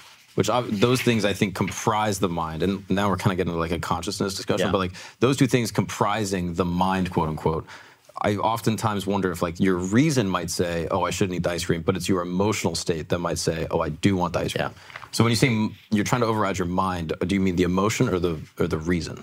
Yeah, you bring up a great point. There's definitely nuance. I oversimplify for the purpose of conversation. What I focus on is when food is in front of me, whatever food it is generated by an algorithm based upon my organs, not based upon how I feel or what I want or what I think sounds good. It's an algorithm pulling data from my body, looking at scientific evidence, and feeding it in. And so this is the same way where it was unthinkable that a monarch wouldn't run a nation state and that a bunch of the body's organs would run it in a democracy. I did the same thing for me, and I proved to myself that I built an algorithm that takes better care of me than I can myself. Yeah, because your mind is going to wake up and be a little bit sad and go, you know what, I want pancakes for breakfast. And you know what, today's the day. Like today's Saturday, it's gorgeous out. Yeah. I should get some ice cream. So do you ever satisfy the emotion? Does the emotion ever want anything? And do you ever try to satisfy it in some way? Or like exercise? Or do you have less of those emotions? I do have less. Because you're actually feeding your body what it needs. Therefore, you desire those things less. You're less sad. You're less depressed. Yes. Cravings for sugar probably go down. Yeah, exactly. Yeah. When's the last time you went against the algorithm, aka a cheat day? Yeah. It was years ago. My son and I went and did it together. We were curious about it. What'd you do? I had some fries. I had some chili cheese fries, I think, like something like that. And? I felt so sick, I wanted to vomit. The second you ate them or a little bit after? A little after. But during eating them? They felt disgusting to me. No way. Yeah, they did. And so you can trick your body into rejecting these things that it actually doesn't want. And he gave me a chip, and it tasted like gasoline. Like it felt just abhorrent. Not even saying this teasingly, the food you eat now to us doesn't seem like it tastes good. To you, does it taste good? This is the thing, is I know people, they view what I do and they assume I'm miserable. They assume I'm in a cage of my own making. They assume the food is not good. I've never in my entire life been happier. I've never been more stable. I've never enjoyed food more. I have never in my entire life felt better. So you have kind of trained, was it like that always? As soon as you started eating this kind of food, chocolate-covered mushrooms and whatever, was it like, oh, this tastes good? Or did you have to train your body, your mind, et cetera? A little bit of both. Okay. Yeah. We could say it's the opposite. We trained our body Yeah, to liking absolutely. that type of food. I take no. Yeah, we evolved for years to not eat processed foods. Yeah. And now we've accustomed ourselves to it. Yeah. I see this as a return to what we should, or me what we've too. always eaten. Because it's like when you've been on a diet for a long period of time, the food that is your diet food starts to taste a lot better. It's easier to eat. Like you'll crave that salad, but before the first couple times, it's just like That makes complete sense. All right, guys, let's face it. We all want a way to eat healthy, protein-packed meals, but spending hours in the kitchen to cook healthy food sucks. Cleanup sucks even more. The whole thing sucks. That's why you got to check out Flex Pro Meals. They cook high-protein, flavorful food that delivers right to your door, ready to eat the next day. They also have keto, gluten-free, and dairy-free options to fit whatever diet you're on. And if you're really hungry, their large meals come with 50% more protein. Guys, it sounds fantastic. And if you want it to sound even better, Flex Pro is now offering the Flex Pass for the Flagrant audience. That means you get $600 worth of savings for $60. You get 90% savings. Do you understand how important that is for an Indian? Every month you get a $50 credit for meals added on the first times 12. That's $600 over the course of a year. And you get to choose from 35 diverse meals, including large options, like I said, with 50% more protein. You spend $60 up front, and then you get a yearly savings of $600. Guys, what the fuck are we talking about? This is way cheaper than Uber Eats. With this kind of offer, discount is even more affordable than doing groceries and cooking yourself. Also, for Flagrant fans, next day delivery on them. Order by 3 p.m. Monday through Thursday, 3 p.m. Eastern Monday through Thursday, and get Flex Pro meals the next day for free. Fast, convenient, no extra charge. Do not let this deal slip away, guys. Head to flexpromeals.com/flagrant. Purchase a Flex Pass up front for $60 and get $50 savings every single month for the year. That is 90% off of $600 worth of meals. Innovate how you eat with Flex Pro Meals. Now let's get back to the show. We got to take a break because some of you are balding and it's your fault, and we need to have a discussion. Look, like we have said on this podcast many times, balding is no longer genetic. It is now a choice thanks to Keeps. Keeps is a convenient subscription service that allows you to get expert care for hair loss from the comfort of your own home, delivered discreetly without ever going to a doctor's office or a pharmacy. You don't got to deal with all that. All the treatment plans are personalized to address your unique needs and recommended by a licensed medical provider. Also, like I said, delivered right to your door. You don't have to leave. You don't have to be embarrassed. Guys, most importantly, these treatment plans are affordable, typically half the cost of traditional pharmacy prices. They offer both of the FDA-approved hair loss treatment options, as well as 2-in-1 gel that combines both treatments. That sounds pretty fucking fantastic. Treatments offered by Keeps are 90% effective at treating hair loss and can increase hair growth by up to 35%. Guys, if you are bald, it is your fault. Nobody will feel bad for you ever again because Keeps is available. And on top of that, they got things for other hair conditions. Your boy got a decent head of hair, but I do have dandy rough. And I hate to say it, it's a little disgusting, but I get the Ketoconazole shampoo from Keeps. I probably need some more. Keeps, holler at me. So join the nearly 1 million men who have kept their hair with Keeps. Hair loss stops with Keeps. For a special offer to get started, go to keeps.com/flagrant. That is KEEPS.com/flagrant. If you can't spell flagrant, look down. It's right there. Let's get back to the show. Okay, we're not done with this game yet. Yeah, we're the last turn. Okay, I want to make sure we stay on this game. Then I have a couple questions. Okay, so the last turn of the conversation. So we've been at the mind revolts. We become introspective. We assess what's happening in the world that might change our reality. Mm-hmm. That then points to the initial question. If you had an algorithm that could give you the best physical, emotional, and spiritual health of your life, would you say yes to it? Now, in some ways, this is a question that measures your level of insanity. Why would you not want the best physical, mental, and spiritual health? Like, so Andrew, is your presumption you would do a better job with your freedom? Was that the premise of your argument, that you care about freedom more than anything in existence? And do you think you can actually beat it? This is the question that shines the light on the early 21st century of how strongly we prioritize the perceived authority of our minds. So you think it's just my mind telling me that I want to use and exercise this freedom, and my body in reality doesn't want that. It wants me to tap into this algorithm. But your brain is an evil dictator that's trying to, dispossess your body from an enlightenment. You'll be back. Time will tell. I guess I'm curious about I don't know. I think there's some objections to the first and second question. The first is like, best is a subjective term. So obviously within the hypothetical, we have to accept that best is ultimately the objective best. But it's hard for us to subscribe to it. But like, what does it mean to like quantify the best spiritual position and better than what you have now? Yeah.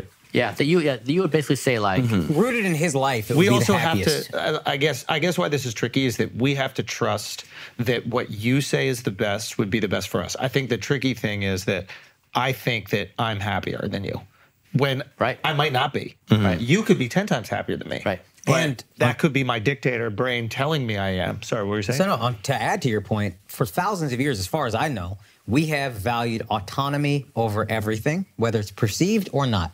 So democracy, the reason we accepted that, even though it's a zeroth principle, it is further autonomy. The monarch is not a part of me. So we need a baseline for that happiness that is not just you. We need a brain interface that can measure it and tell us. Yeah, and if I trusted you as that, and I was sitting here and I'm like, wow, I'm like 10 points below Bryan, and I'd really like to experience what that is like for Bryan. Or if you could point to a day in my life and be like, see how happy you are now? You would be this happy. You would be your wedding day happy every single day if you did this. If you could actually give me an emotional state that I was going to live within, I think it'd be very easy to get me subscribed to the algorithm. Wedding day happy? Yeah. Birth of baby happy every day? Burning Man Molly happy? Burning Man Molly happy? Like it's... And that is conceivable to me because that is chemicals in your brain just kind of doing And now it's a that real like feeling and sensation that I can tap into. I do think that there's a variable here that makes it difficult for me to immediately subscribe to the algorithm, and that is FOMO. I think that I would probably feel envious of my friends and family that got to do these things that I knew induced happiness and joy, and like the camaraderie. Everything that I try to do in my life is so collective, right? I like being around people, I like talking. And if I had to be in bed every single night at this time, if all of us did it together, I think I could get on board. But if just I did it and I saw all my friends doing these other things, I think I would really... miss out now. Yeah. When they all died later and I was hanging out with my great grandkids, I wouldn't have FOMO.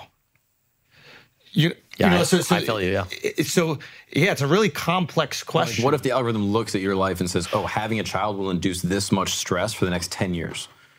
And so in your interest, you shouldn't have a kid. It's like an inconceivable idea that you wouldn't want to go through this human experience, despite the algorithm telling you, based off data, that your cortisol is going to go up X amount over the next 10 years. Well said. What do you think about that, Bryan? So this is the central question of our existence. So once you size up how intelligence is progressing, and once you realize that when algorithms do something, when technology does something better than we humans, we will squawk and complain, and then we adopt it ferociously. So the first time a telegraph sent a message, the Pony Express was dead.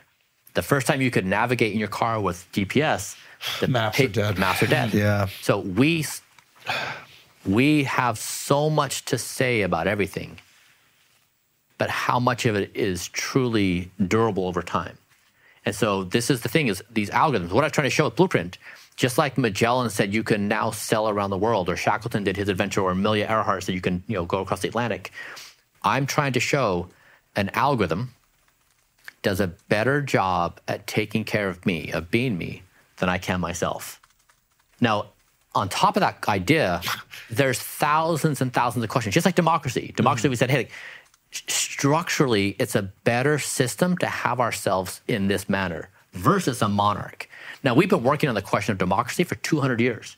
We still haven't solved it. The same thing is true with this. Like, if you have an algorithm that can legit keep you alive and be better, thousands of questions spring up, and we're going to fight over every one of those things. But the observation is, can we be sober enough in this moment to realize what's happening? And so if you take the same problem, so I've been talking about don't die individually, but if you take me and replace me with planet Earth, the same concept applies. So measure Earth with 1 million measurements, make Earth as quantified as we can, and you say what creates a biosphere appropriate for Earth, humans to inhabit this Earth. Don't tell me Greta Thunberg was right, dude. You're going to break my heart. So you do the same protocol. You measure, you look at scientific evidence, you create a protocol. That algorithm runs the biosphere of Earth to make sure it's home for us. Same concept. Yeah. How can we be sure that the scientific evidence isn't going to be skewed to benefit certain people or organizations?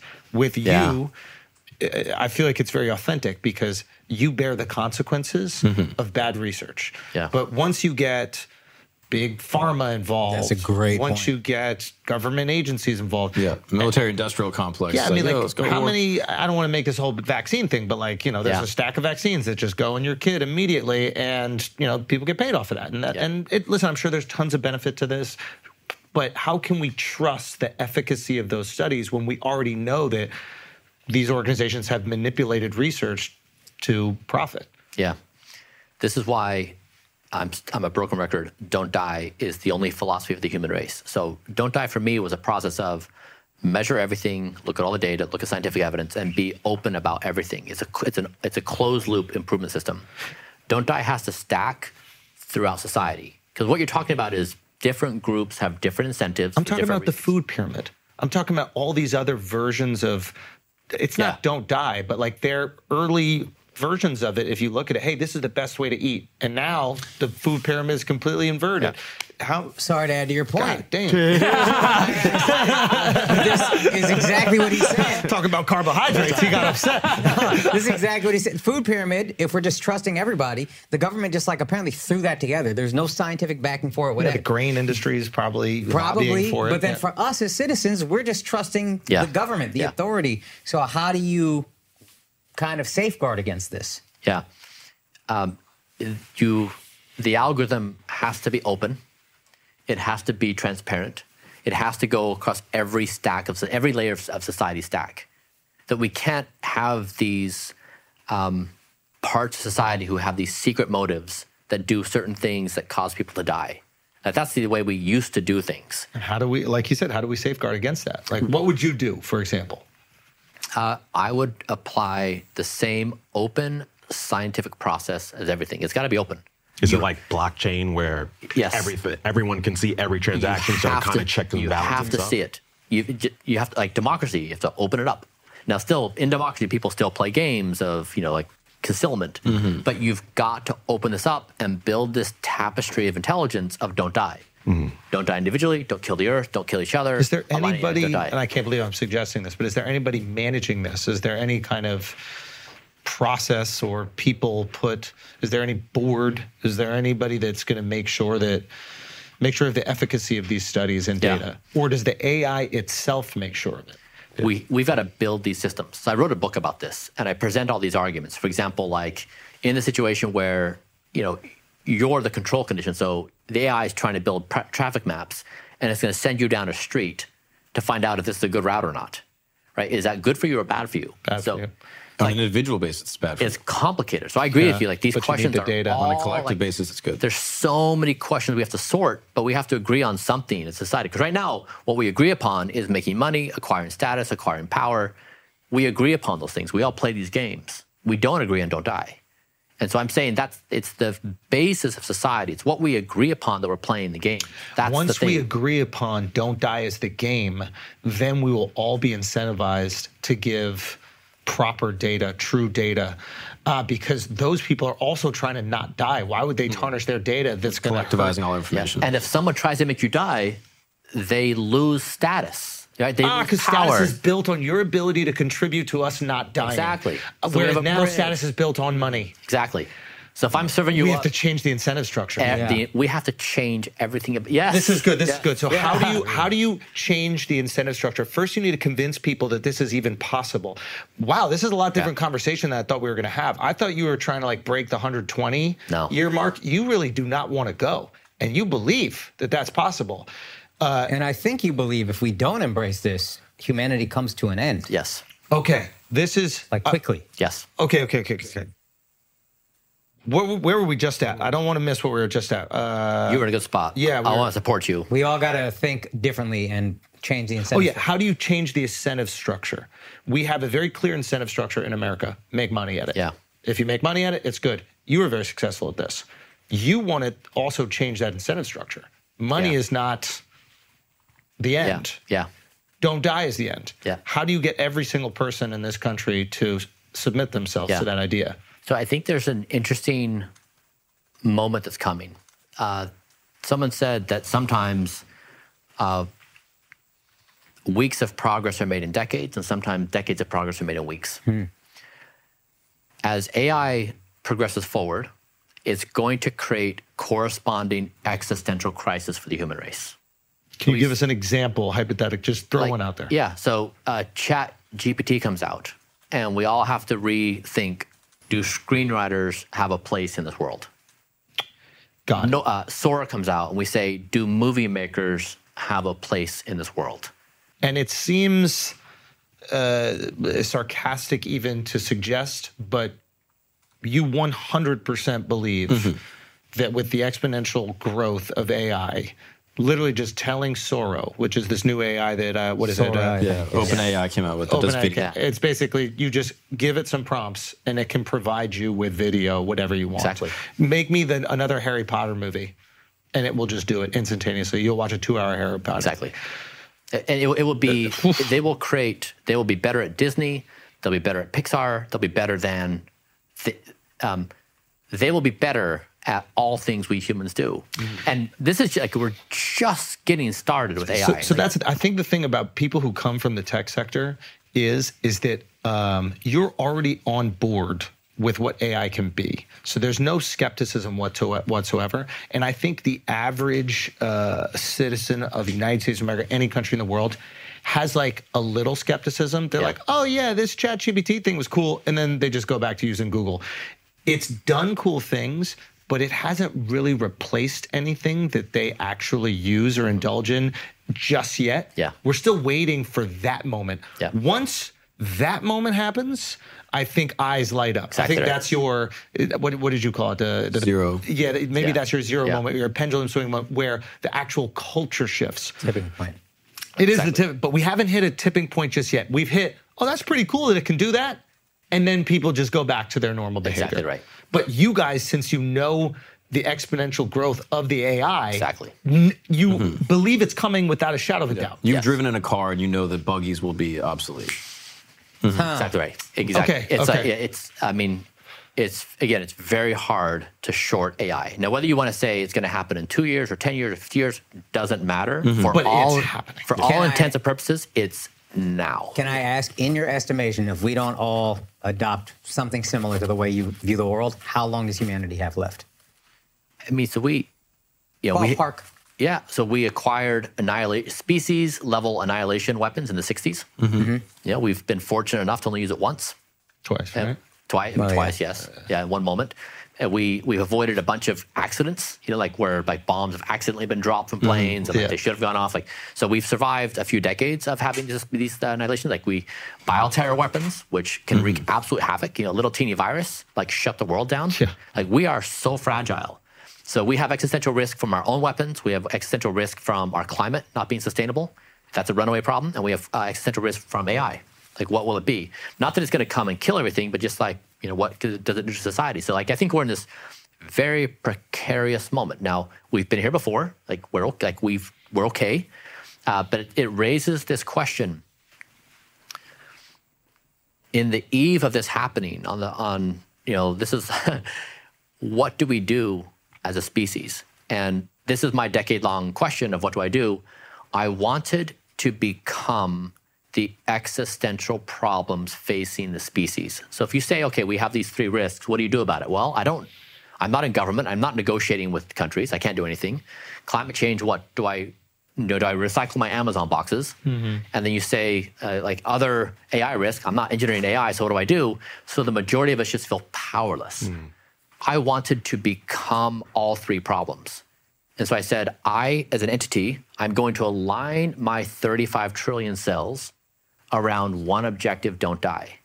That means I have to do a new system of power where my organs run me. I have to accept zeroth principle reality. I have to become planet Earth, where there's an algorithm taking care of itself. And AI, you've got to align all intelligence around one objective. So basically, don't die. I'm vying for it to become the guiding philosophical structure for all intelligence in the early 21st century. It's what the 25th century says. That's what they figured out. They figured out that one thing, and we all surrounded ourselves around this one thing we agree upon. What happens to government? This is like, you come up with democracy in the 13 colonies, and it's like, how do you solve blank? Like, we have so many questions to solve if we could just lock in on the objective, the mission, the adventure. But locking on that mission or objective or adventure might put certain people that are in positions of power in a very vulnerable position. Yes. And they might not like individuals like yourself. They might show you how quick you could die. You know what I mean? Yeah. I mean, but that's like such a short-term game. Like, I'm going to die from the most silly thing possible. And people are going to laugh at it. You're going to be a meme. I'm going to be the best joke. I'm going to be the best joke.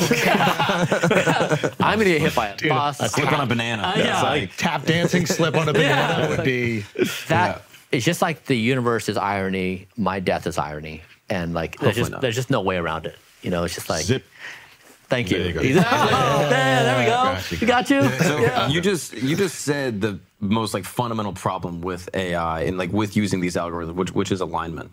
Yeah. I guess alignment and predictability. But I guess how would you answer that question of how do we align ourselves with this superintelligence? Therefore, it answers our question. Like, do you have a framework for how you approach that? How it answers our existential questions? Like how we make sure that the superintelligence is fighting for us and helping us exist for as long as possible, and not fighting for itself. Not fighting for itself. Like that question of alignment. Yeah, we're still the engineers of this intelligence right now. We are. But we're just barely, just barely. Yeah. And this is why I think it's so urgent for us to say, what do we do with our new tools?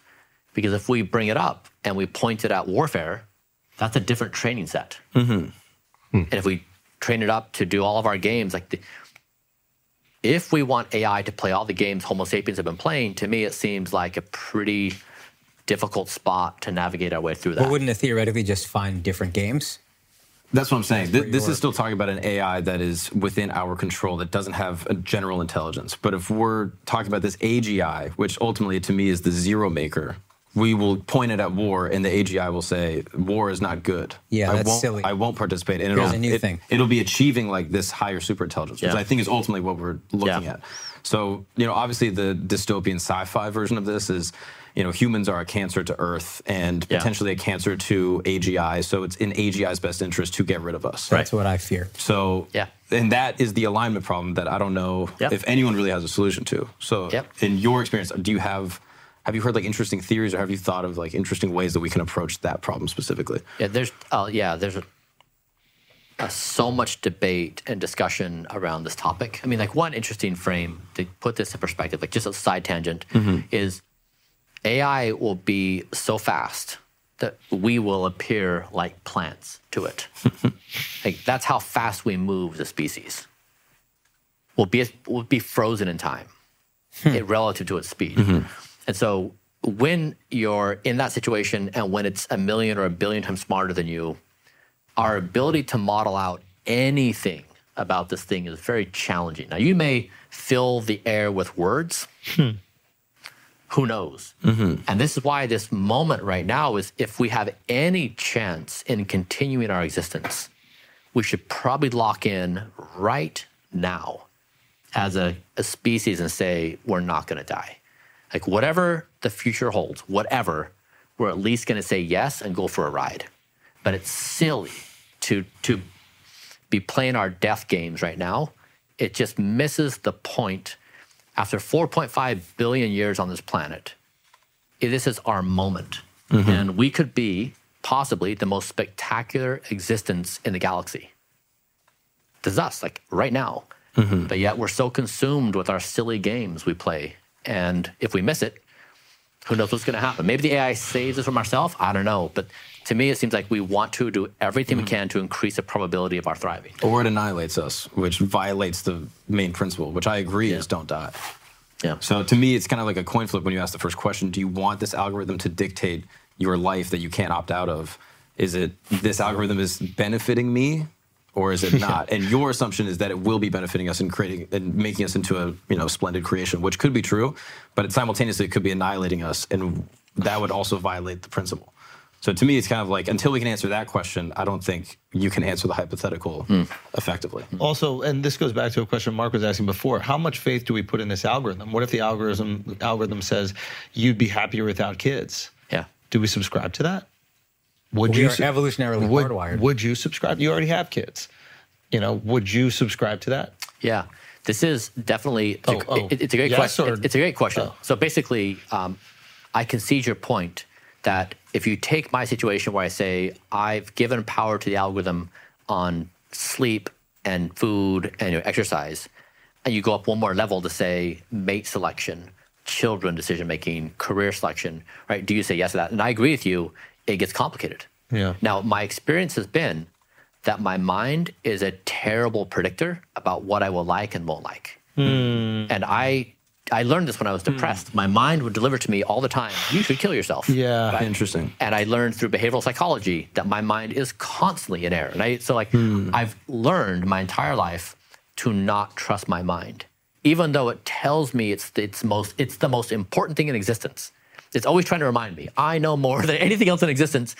Right? Trust me, I will tell you what to do. I do not trust my mind. And so I am predisposed to say yes, that I would go on this ride. So let's say it was before you had kids. Knowing everything that you know now, the joy, the pain, the struggle, but the amazing moments of raising your children, what would you still trust the AI if it said don't do it? In the moment where we're transitioning from 1 to 0, I'm open. Oh, shit, bro. Yeah. This guy. Yeah. I mean, this is a... But acknowledge it, I think right there, like if his bias is that, my brain is a lunatic trying to kill me, if you can't trust your brain fundamentally, I understand how you would draw that conclusion. That makes a lot of sense. And right, it's also, if you go back in time, I had my first child 21 years ago. Yeah. AI was not around 21 years ago. We were not on the precipice of this ability, the superintelligence. So I would occupy a world where a first principle thinking would guide my behavior. Now we're in a zero land, and so it's a different game. Different you have reality. Now that you've already got your kids. I think that's something. Convenient timing. Yeah, I think that's something that's like missing in your marketing is the importance in AI and all of this. Like that's something I've really gleaned from this conversation, and I've watched a bunch of podcasts with you, and obviously a lot of your videos. I don't think you do this without AI. Am I correct to assume that? That's exactly right. Well, it's so inevitable. This is more of an experiment in AI. Yes. Than it is an experiment in eating vegetables. 100%. You nailed it. And but the thing is, and the boner talk's kind of like a red herring, kind of like it's a fun detail. And I'm actually really glad that we got away from that early. Like once you mention AI, you're a tech entrepreneur that's experimenting with AI. Yes. And you're using that AI on you. Yes. Internally as opposed to. That's what this is. It's the entire thing. Oh, it's not puree, and sometimes I eat the hard vegetables and I use the red light. This is singularity. It is singular fucking. I don't want to put those labels. It is. It is. We talked about transhumanism before, but it's kind of touching that idea. This is what the experiment is. Yeah. And it is I understand maybe the marketing has to be done in a way where it's digestible to people and they can take these little bites. They go, oh, how can I get my sleep better? I'm going to copy his sleep thing. But that's not what this is for you at all. No. This is your experimentation with artificial intelligence. It's the only way for robots to not kill us. Yes. Take us there. Yes. This is good. Exactly right. I have a question about the second hypothetical you posed, like, people in the future looking back on us. My other objection to that is, I guess I'm skeptical that the progression of wisdom and knowledge of Homo sapiens has been purely linear. That I think that there's been times where we've possessed a lot of knowledge and then as a species, it has sort of fragmented or gone away and sort of gone backwards and then gone forwards and gone backwards. And even to your hypothesis, like, we have these species annihilating weapons. We're assuming that in the 25th century that Homo sapiens are here, assuming we don't blow ourselves up. Right. So I guess I'm curious, do you believe that there's a linear progression that the future people will have, superior morals and ethics than we do right now? How confident are you in that belief? Zero. Like, I feel like I and we can say absolutely nothing about reality 3 months from now. Mm-hmm. That's how big the wall of fog is. Mm-hmm. This has never been the case. We know nothing. Mm-hmm. And this is very hard because we know everything. Like, we, as a species, how fast are we, each one of us individually, to know everything all the time? Mm-hmm. And how eager are we to say we don't know? It just doesn't exist. Yeah. It's not our vocabulary. Yeah. Mm-hmm. So it's like it pulls on our reflexes in such a hard way. Mm-hmm. From what I'm hearing of what you're saying, though, if we don't adapt these principles, there will be no humans 4 centuries from now to even look back on us. Right. Yeah, and even if, let's just say it's not don't die. Okay, so AI is improving very fast, some unknown speed. It's going to change reality some unknown way. Who else has a competing approach on reality? Who do we probe? Who can pull up and say, I have a practical plan starting from what you eat for breakfast to how you engineer AI? Full stack societal development. Yeah, no, in that regard, I think your pursuit is actually quite noble. Like the desire to be a quote unquote guinea pig to this sort of algorithmic, role in your life. It's not guinea pig. You're the tipping point. So what I was talking about before with what ChatGPT needs, Sora, was it Sora or Soro? Sora. Sora doesn't need to show me a video of these mammoths walking in the snow. What Sora needs to do is make a new Ocean's 11 movie starring George Clooney and Matt Damon and have it scripted perfectly, and I watch it. And then all of a sudden, my head explodes and I realize we're there and I'm all in. Mm-hmm. You are the Ocean's 11 movie made by the AI. Mm-hmm. If you can convince us that we don't have to accept decay, because to me, that is the zero moment. Yes. Mm-hmm. I am a 4-year-old guy. I make jokes all the time about, I'm 40, I can't hang out, we can't play with these young whippersnappers anymore. I have submitted to the idea of decay to the point where it's just part of my jargon, and I'm joking around about it. I am submitting to this idea that my body isn't what it used to be, and it never will be what it used to be, and I'm eventually just gonna die. My dad, who has MCI, makes these jokes all the time as well. Oh, the aging process is beautiful, but youth, why is it wasted on the young? So the sentence says all the time. If you can prove that you don't have to decay, that's the tipping point for me where I go, oh shit, why am I making these jokes? Why don't I just get on this fucking algorithm and stop dying? Mm-hmm. How long does it take before he proves it to you? That's it though. Exactly. That's the zero moment. I don't know if that's a zero moment, but that is the tipping point for culture and society. I agree. Because right now we do not believe that to be true, just like we don't believe ChatGPT can do anything really. Exactly. I know it can, but it can't. Yep. I don't need to see mammoths. Yep. I need to see a movie made immediately. Yeah. Every time they do stand-up jokes, they suck. It doesn't do anything functional just yet. Yeah. If you do it, that's why bare minimum, we're on board with a version of it, a tier of it. Yes. Right? How does the social paradigm change therefore if we adopt it? I'll slow my clock down. You've already seen these adaptations that people have made to their life. I mean, Rogan's been so influential in this. People are getting in the ice baths. People are looking at inflammation. Like Americans who are known as like the fattest people on the planet, all of a sudden are obsessed with health. It's been really cool to see. Yeah.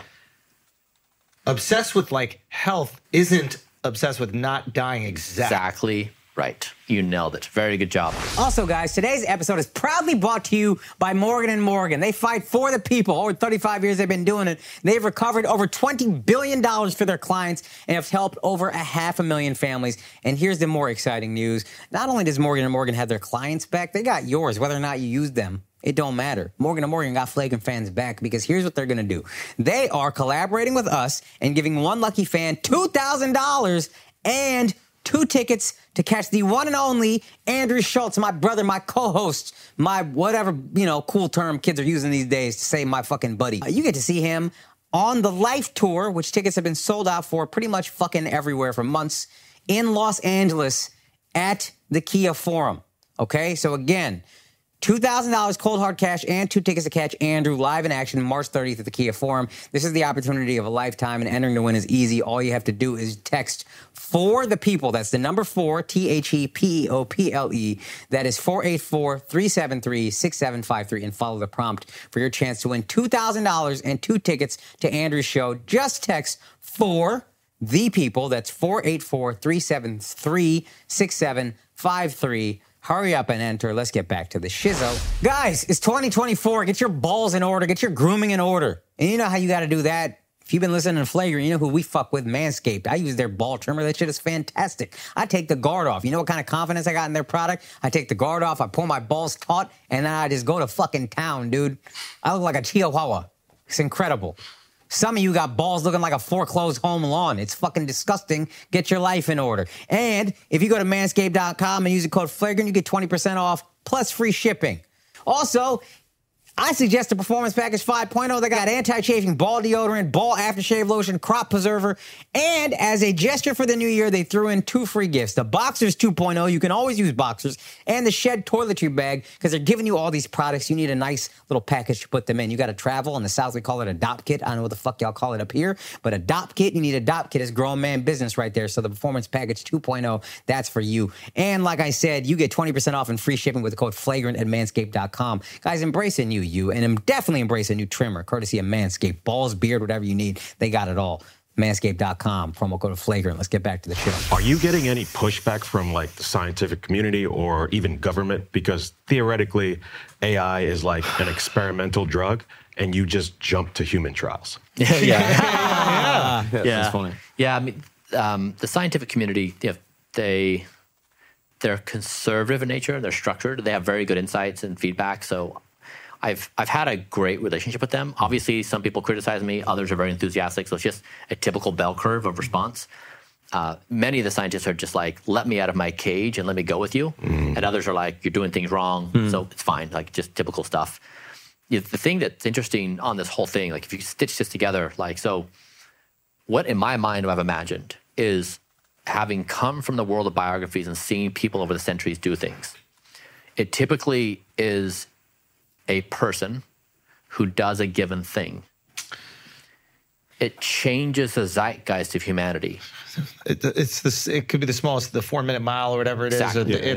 Or the discovery of penicillin, or of germs, or like what. We just need to see it to believe whatever. it. And that's exactly what I was saying right there. Like I need for the ChatGPT, for you, we need to see it to believe it. So question for you about him. What would it take for him to prove to you, like how long would that take for him to prove to you he's beaten aging, he's the guy we need to follow?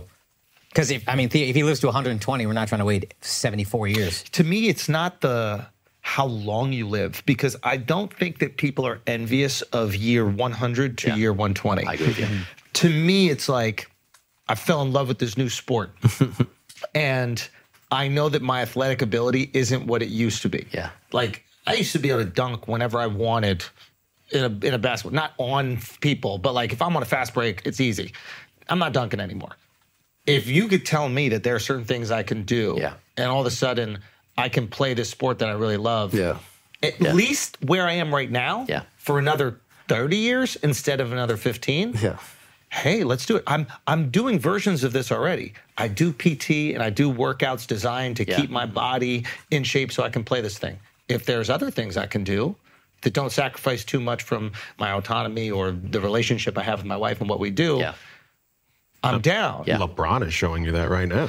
I think a lot of people have subscribed to that, right? A lot of athletes have gone, wow, I can increase my longevity. I can get another max contract. I can add 50, 70, $80 million to my playing career if I just invest right now.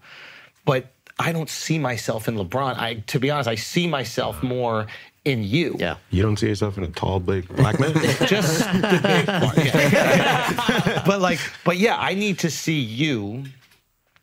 And how do you show specifically a lack of decay? Like, that's a tricky one.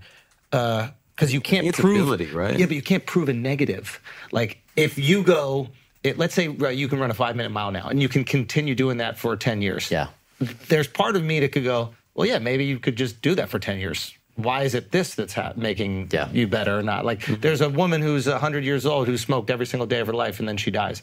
Would she have lived to 120 if she didn't smoke? You don't know.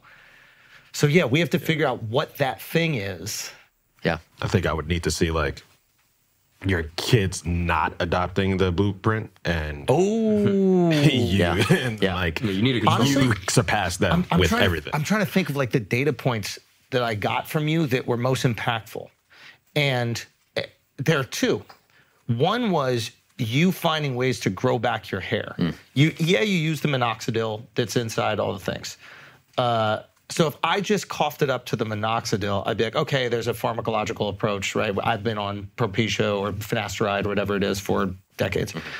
But it was that stopped it from graying as well. Graying is what got me. Yeah. Like those things, I go, I didn't know that was possible. And I tried to like find a workaround for how you did it. You're like, yeah, it's growing from the root. And I'm like, well, maybe he's dyeing his scalp. And that, like, I'm trying to not believe you. Yeah.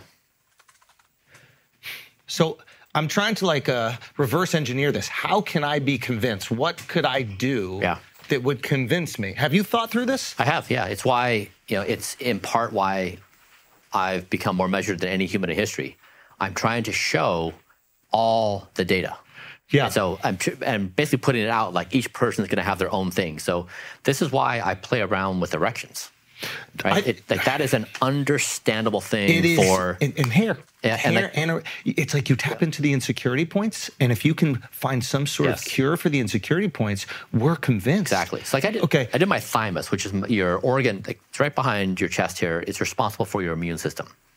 We did a therapy where I reversed my thymus age by 7 years. Okay. Now we're pretty soft in that because it's brand new. If we want to be truly scientific, we'll say, here's all the disclaimers, but like it was really impressive.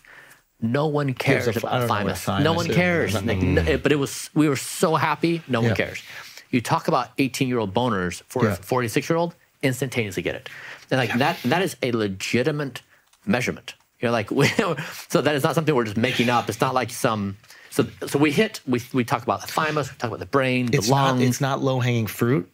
We talk about dozens of things, and then people like pick and choose what they like. It's the most digestible fruit. It's digestible fruit, and it's emotional attachment. Yeah. Like every guy wants to be able to. It's delicious. No. Every guy wants to be able to satisfy their girl or the girl they haven't even met yet, and they want to do it to the best of their ability as long as they possibly can. And there's a huge, pharmaceutical industry that's built around this. You're saying that you've gotten your 18-year-old boners back. And these are Mormon boners too. Like, you weren't even fucking. Like, these are good to go. Okay. The wind blows. Okay. And can you quickly take us through those steps and what the AI is telling you? Yeah. Like what is the data telling you is missing as you get older? And then how you change that. Yeah. Because it must start with the AI, right? It starts with the data. Yeah, always data. Okay. Yeah, so we started off, because we were systematically going through the body, like measuring every organ. And so one day as a team we were talking and I said, what would it take for me to have the most measured penis in the world? Like, what would you do? And so we went through the literature and we said, well, we can measure the penis with these 10 different things. So for example, I went to a clinic and I did max urination speed. So I drank as much water as I could till my bladder was about to push it as explode. And yeah, then there's like a device and you're peeing as hard as you can. And you see your urine max speed, right? Of like and so that, you remember? Like, game you punched? How fast is it? It was 29 milliliters per second. Oh, that's pretty good. But you're going to take that to a fair. I topped it up. The clown. I topped it up. But like you remember as kids, you know, like when you're like 7, 8, 9, you can stand like 5 feet away from the urinal and you're like, let's go. Go for it. Right? Yeah. And so there's a speed. Like you can measure what is your speed and how does that relate to age. I then got a shot in the penis that gave me an erection. And then they use ultrasound to measure penile blood flow. So you can see how much blood flow is getting to the penis in what ways. So you can this quantify would be that. max erection because the shot induced a max erection. Yeah, so you had like a base point. Yeah, just so I can see what is blood flow according to ultrasound in the penis. So you're just quantifying. Okay, but it's just a normal erection for your age? Yeah, you were just trying to find out where it's at. Like, what is the data for blood flow? Got it. So we're trying to say, like, how fast can I pee? What is the blood flow in my penis? I did like 3 different surveys on like erection hardness, penetrability. I scored perfectly, so I don't have any ED. But we went through all these different measurements. We have this device that's going to come that measures nerve sensitivity on the penis. So as you age, your nerves wear and tear, and you lose sensitivity. So like on my heel, for example, I've got sensitivity of like 4 millimeters, like something like that. Because it's calloused, right? And then as you're 80, you've got sensitivity of like this, you know, because you feel less. And so on the tip of your penis is no different. You lose sensitivity when you're having intercourse. And so we went through all these measurements to say, where's my baseline as a penis? Because I'm 46 years old. And then we said, what can we do about it? And so we did a few therapies. We did shockwave therapy. That's crazy. So it's Why actually shockwave? And you saying it hurt was where I was really just like, it's actually okay. Did you bring the machine here? Yes. I think Andrew wanted to test it. Pause, dog. Hold on. The shock does what? So the technology used over the entire body. So for example, people who tear an ACL, you can use a shockwave to rebuild the ACL after surgery. You can use it on knees, you can use it on shoulders. And so is this the idea that you destroy the muscle and then the muscle fibers build it back up stronger? It's like working out in an extreme, in very focused ways. Got it. And so it was used for ED. So people who had erectile dysfunction, they were given 6 treatments. So it was a great study. And we said, even though I don't have ED, can I apply it to myself and will it enhance performance? So we did a few of those. And then I did Botox, 100 units in the penis. What part? It's towards the base of the shaft. Okay. And then What was the purpose of that? Make it look prettier. Wrinkles and shaggy. It increases blood flow. Okay. So it's also successfully used for ED. So we took those therapies, and then I had baseline measurements for my nighttime erection. So there's this little cube, it's like a centimeter cubed. It has a little string, and you wrap it around the shaft of your penis, you put it at the base, and you go to bed, and you start the timer. And then over the night, it measures the engorgement of the penis. And so as you become engorged, and you become less engorged, so it measures the number of erections and the quality of the erection and the total time of erection. So my baseline was 2 hours and 12 minutes, so 132 minutes. And then last Sunday, I got 179 minutes post these therapies. Thanks, man. What's up, dude? Which took me between 20 and 29-year-olds, the average is 145. So I destroyed the average erectile nighttime duration. Now, nighttime erections, they are a significant indicator of cardiovascular, physiological, and sexual health. It's not just like you're getting boners and it's fun. It is a function of how well your body is running in its entirety. And so I showed you could measure the penis, you could do therapies to the penis, and you could improve the penis. Now, in that regard, you'd be like, interesting. Like, because a lot of my friends have been messaging me like, I don't think I'm getting any erections. Like, I think they're gone. Like, I don't remember a time when I've woken up and I've had an erection. Like, as a kid, you're always erect. And they're like, I don't know if it's happening. I don't find it ever. So it's a pretty big deal. And so in that regard, like, is that relatable? Yes. Like, we all experience it on a day-to-day basis. We have partner. Did you have shock therapy parties?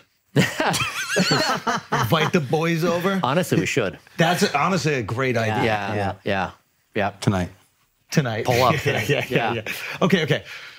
Shock therapy, Botox. Which of these did you find had the best results, and do you even measure for those variables? In other words, can you separate them? Yeah. We were going to, and then the device we were using had some technical problems, and it went down for a few months. So I just got the brand new device with the new redesign. Okay. So I wasn't able to measure it till last week. So at this point, we don't know which one of them is most effective. Yeah. It has 2 hours of boners a night. Yeah. Okay. 3 hours of bonus. 179 minutes, 2 hours, Oh, 59 wow. minutes. Yeah. Yeah. Goddamn. Okay. The 3-hour boner, that's the mark we got to hit. You're 1 minute at a time. Yeah. Okay. This is interesting. So you'll figure out which one of those things is actually most beneficial. Yeah. And then maybe it's all three, or maybe you just use one of those. Yeah. And that is the process. And then once you lock in that, are you still experimenting and still adding more variables? Okay. So it's not that for everything. It's a constant. Okay. And are there experts in each field that essentially are being... Got it. Exactly. Yeah, and I just did go ahead. Are they your full-time, or do they work on other people's stuff as well? Other stuff too. Got it. Okay. What are the health / longevity trends that you kind of laugh at based on your own research? Like ice baths, do those help? What are some of the things that are like really trendy? There's one that's big, no seed oils. I know you're big on EVOO, but like, what are some of these things that are really trendy right now, whatever, that you're just like, there's no evidence to support this, and it's really kind of dumb? Yeah, what we did that was unique is we went through all the scientific evidence.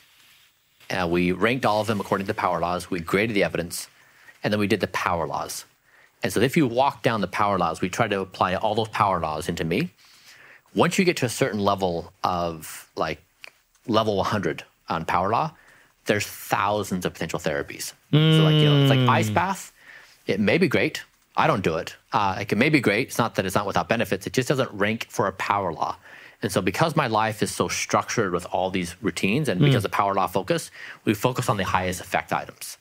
And so sleep. Yep. Exactly. Yeah, we got to get in. We got to get into this. And mastering the basics. And so I don't do sauna. I don't do ice bath. It's not that they're not without benefits. It's just that they haven't qualified yet on the power laws for what we're doing. But we're absolutely open all the time to making changes to anything. Like, we have no righteousness or agenda. We are absolutely after power law. What are the power laws? The basics that you're familiar with. Okay. Don't smoke. Don't drink. Diet, sleep, exercise. Yep. And then avoiding bad stuff. Selfishly, I'm going to ask a question for, I think, all of us. He has insomnia. I have a horrible insomnia, but also I know you go to bed at 8 p.m. or 8:30. Not feasible for us. We finish shows sometimes on weekends, 12:30, 1 in the morning. Yeah. You have a schedule that's not conducive to 8:30. We're not necessarily just going to quit our dreams. What can we do? Yeah, so it's not that you have to go to bed at 8:30. Just choose a bedtime and be consistent. And so the biggest change for me is I rerouted my identity to be a professional sleeper. I think of myself that way. And I don't sleep so I can live life. I live life so I can sleep. And when you flip it on its head, you will have a different conscious existence. You will be more alert. You will be more cogent. You will be more stable. Your emotions will run your life less. Like, there's no higher yield in existence for us as humans than sleep.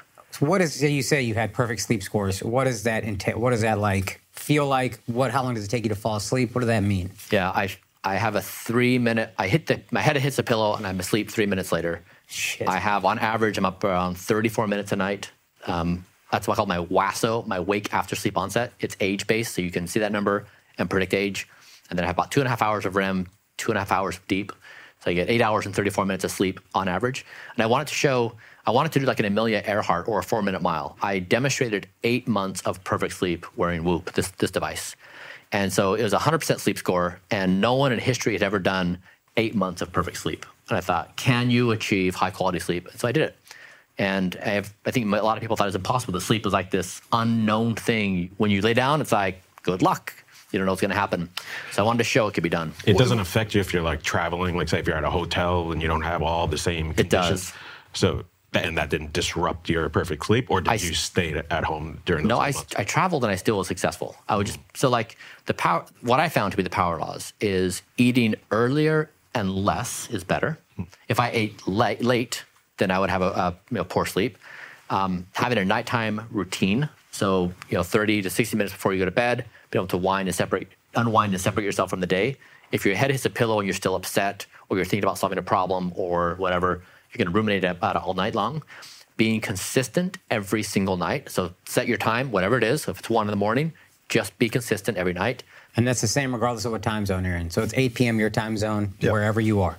I mean, here I'm from LA, so I'm on New York time for 4 days. I'll just stay in LA time. LA time, yeah. But when we went to Singapore, my son and I went to Singapore, I acclimated to Singapore time. Okay, got it. But yeah, there's like a long list of things, not long, 10 things I do for my sleep. If you nail those and you're reliably consistent, most people can dig themselves out of sleep problems.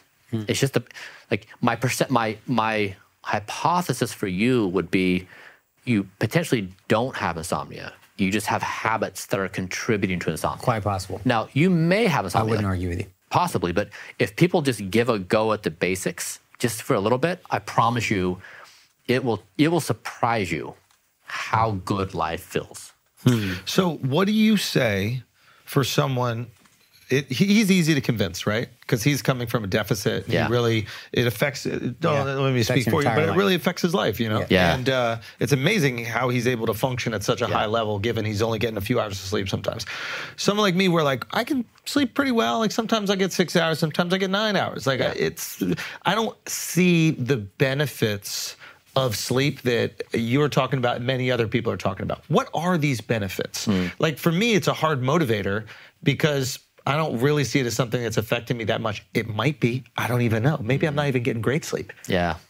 But do you understand? Like it's not like a problem that I need solved. Whereas some of the other things, like if I want to play this sport for another 20 years, I'm like, well, what do I got to do? Brian, talk to me. You know, where's my motivation to do something like that? And even further for him as a new father, it's like, well, I can't sleep 8 hours straight. That's just not an option right now. Yeah, I would go to the data. So like when you deal with perception of the mind, it's very, very hard to know if you're looking at reality. Right. So I'd start with the data. Like I'd look at your sleep data, your patterns, and I would look at your respiration rate, your heart rate. Get the Whoop, look and see how deep I'm sleeping. And then if I'm feeling pretty good now, what you're saying is I could be feeling so much better. Yeah.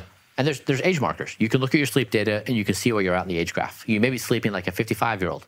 You may be sleeping like a 30-year-old. Just find out. Now, if you're sleeping like a 25-year-old, like you just have a good genetic makeup and you're good, great.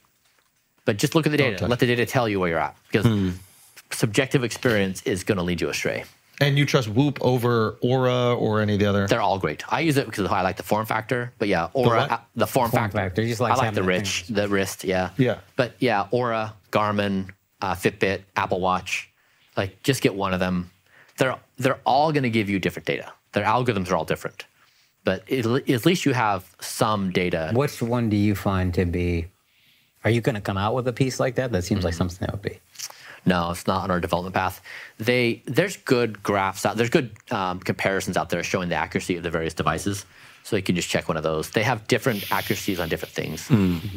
Have you accounted for social interaction in this algorithm? I have. I would say that like how important is friendship? Yeah. Is that a first principle? Yeah. I have better friends than I've had in my entire life right now. And that's probably because I was in a community of people before in a similar religion and or whatever. So we were bonded to by this community thing, but there were some constraints on how far and how deep we'd go with each other. And now the people I'm in life with, I'm just in. And so for me, I'm like at peak personal relationship time. Peak personal relationship. Yeah, like I've never had a more fulfilling relationship structure in my life. And how important is that to not dying and longevity? Probably pretty important. And is there a way to get data on that? Is there a way to calculate that? I mean, we're social human beings. Yeah. We love being around each other. We love watching each other laugh, smile, cry. Like, you see something cool happen on the street, you immediately look for another human being to see if they saw it as well, so you can have this beautiful moment where you connect. You do something cool in a sport, you look to make sure someone else saw it. Connectivity is crucial. And I just wonder if there's some sort of metric where you can see, the importance of that. Yeah, you could probably tease it out using a whole bunch of different markers. I mean, our social bonds are a power law. for our longevity. Right? Yeah. Okay. Yeah. So that's actually interesting. By doing these other things, it's put you in a position to build this community where you've had really strong or peak social relationships. Yes. So well-rested people hanging out the best of each other all the time. True. So this thing has helped you develop those friends. But what would you say to the person who maybe it's a little bit more difficult for them to develop friendships, knowing how important it is for them to not die? What do you say to them then? Yeah. I empathize with them. Yeah. I'm introverted generally, and it's hard. Yeah. So, yeah. I mean, it's hard being human generally. Yeah. And especially hard when you're alone. Yeah. Yeah. Yeah. I mean, why else are we living? Yeah. Yeah, but it's like, the difficulty of being human is real. And I know we all put on very pretty faces for each other every day, but God, suffering is intense and on all different levels all the time. Mm-hmm. Are you familiar with Dr. Huberman's protocols? Yeah. Did you adopt any of the things that his research pointed out, or as far as your protocols and his protocols, do you find there's any misalignments? I mean, I welcome anybody who's working on Don't Die. I celebrate. I'm not trying to jockey in the power games of my community. I just want us to thrive in this part of the galaxy. That's really the objective. And Respect that. Yeah, it is. So I try to overcome, I'm trying to transcend my own proclivities to the games I was taught to be human, of status and power and wealth and jealousy. And those are just negative emotions that detract from what I think we can become as a species. So I've tried to embody that. Just say let's just all go. But specifically for nighttime, do you not use light or use your phone or things like that? Or for daytime, do you try to line up the way you wake up with the sun or things like that? Yeah, those are some of the more commonly known scientific principles. Nighttime, I do avoid screens. I wear blue eye blocking glasses. In the morning, I do get light. So he's read some of the similar studies we have. So there are some that qualify as good enough evidence that pretty much anyone in the community is doing. That's awesome. Yeah, you said you had 10 things that would help you sleep. What are those 10? Or is it too long to... No, I can give you a few. I found if I eat late, it chews up my sleep. Okay. And if I eat the wrong food, it chews up my sleep. Yeah, same. Yeah, yeah. No alcohol, it kills my sleep. Wind down routine. If I go to bed and I'm aroused, if I'm mad or if I'm upset or if I'm trying to solve a problem or whatever, then it carries over all night. It will ruin sleep. How do you not do that? So I had this situation a couple years ago. I used to overeat every single night. In my dark days of depression, and at 7 p.m. would arrive, and I'd call this guy. Well, so I would overeat because I'd put the kids to bed. I was exhausted and just wanted to die. I knew my partner was on the couch, waiting for a fight, and I was like, oh God, I just want to be like a possum and just lay down. I want to be able to a possum, lay down and pretend like I'm dead.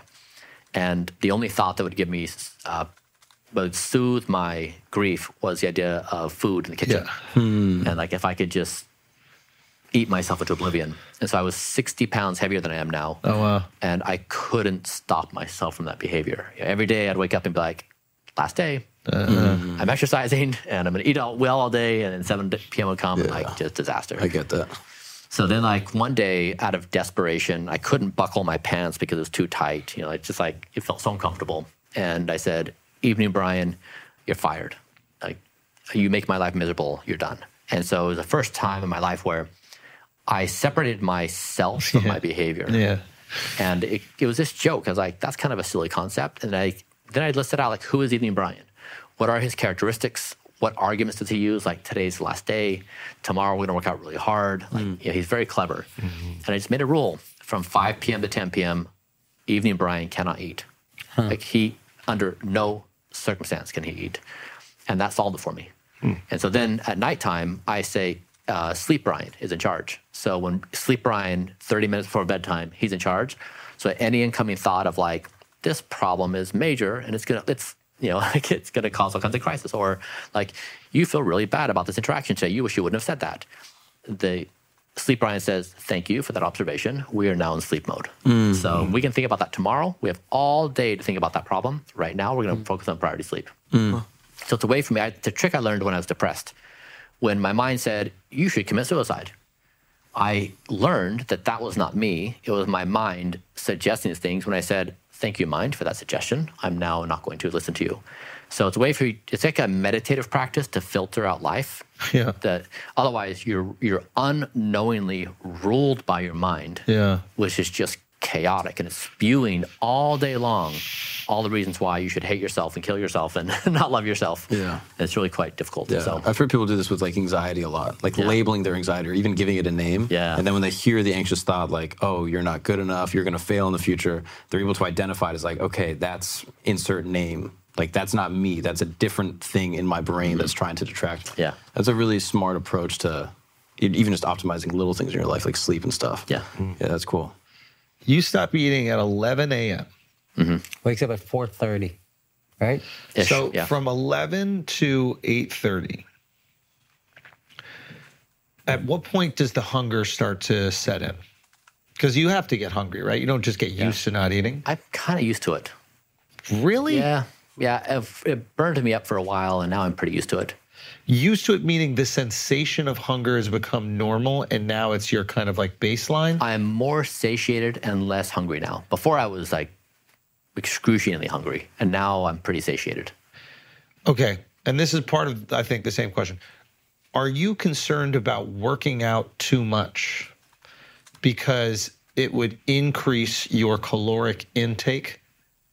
Yeah. Which would offset these other markers? We've had the same question. I'm caloric restricted, and I exercise an hour a day, and I'm vegan. And so you put those, and I'm on low protein. So I'm on 110 grams of protein a day. Those are all no-nos. Yeah. And yet, according to MRI, my body fat and muscle are the top 99.5 percentile. My cardiovascular ability is in the top 1.5% of 18-year-olds. My speed of aging is among the lowest in the world. So according to all the data we can get, my bone mineral density is the top 99.8 percentile of 30-year-olds, which is age min for the test. So by all the data we can see, it seems to be okay. And if there's problems, we haven't yet found it. Again, we're always open to being wrong.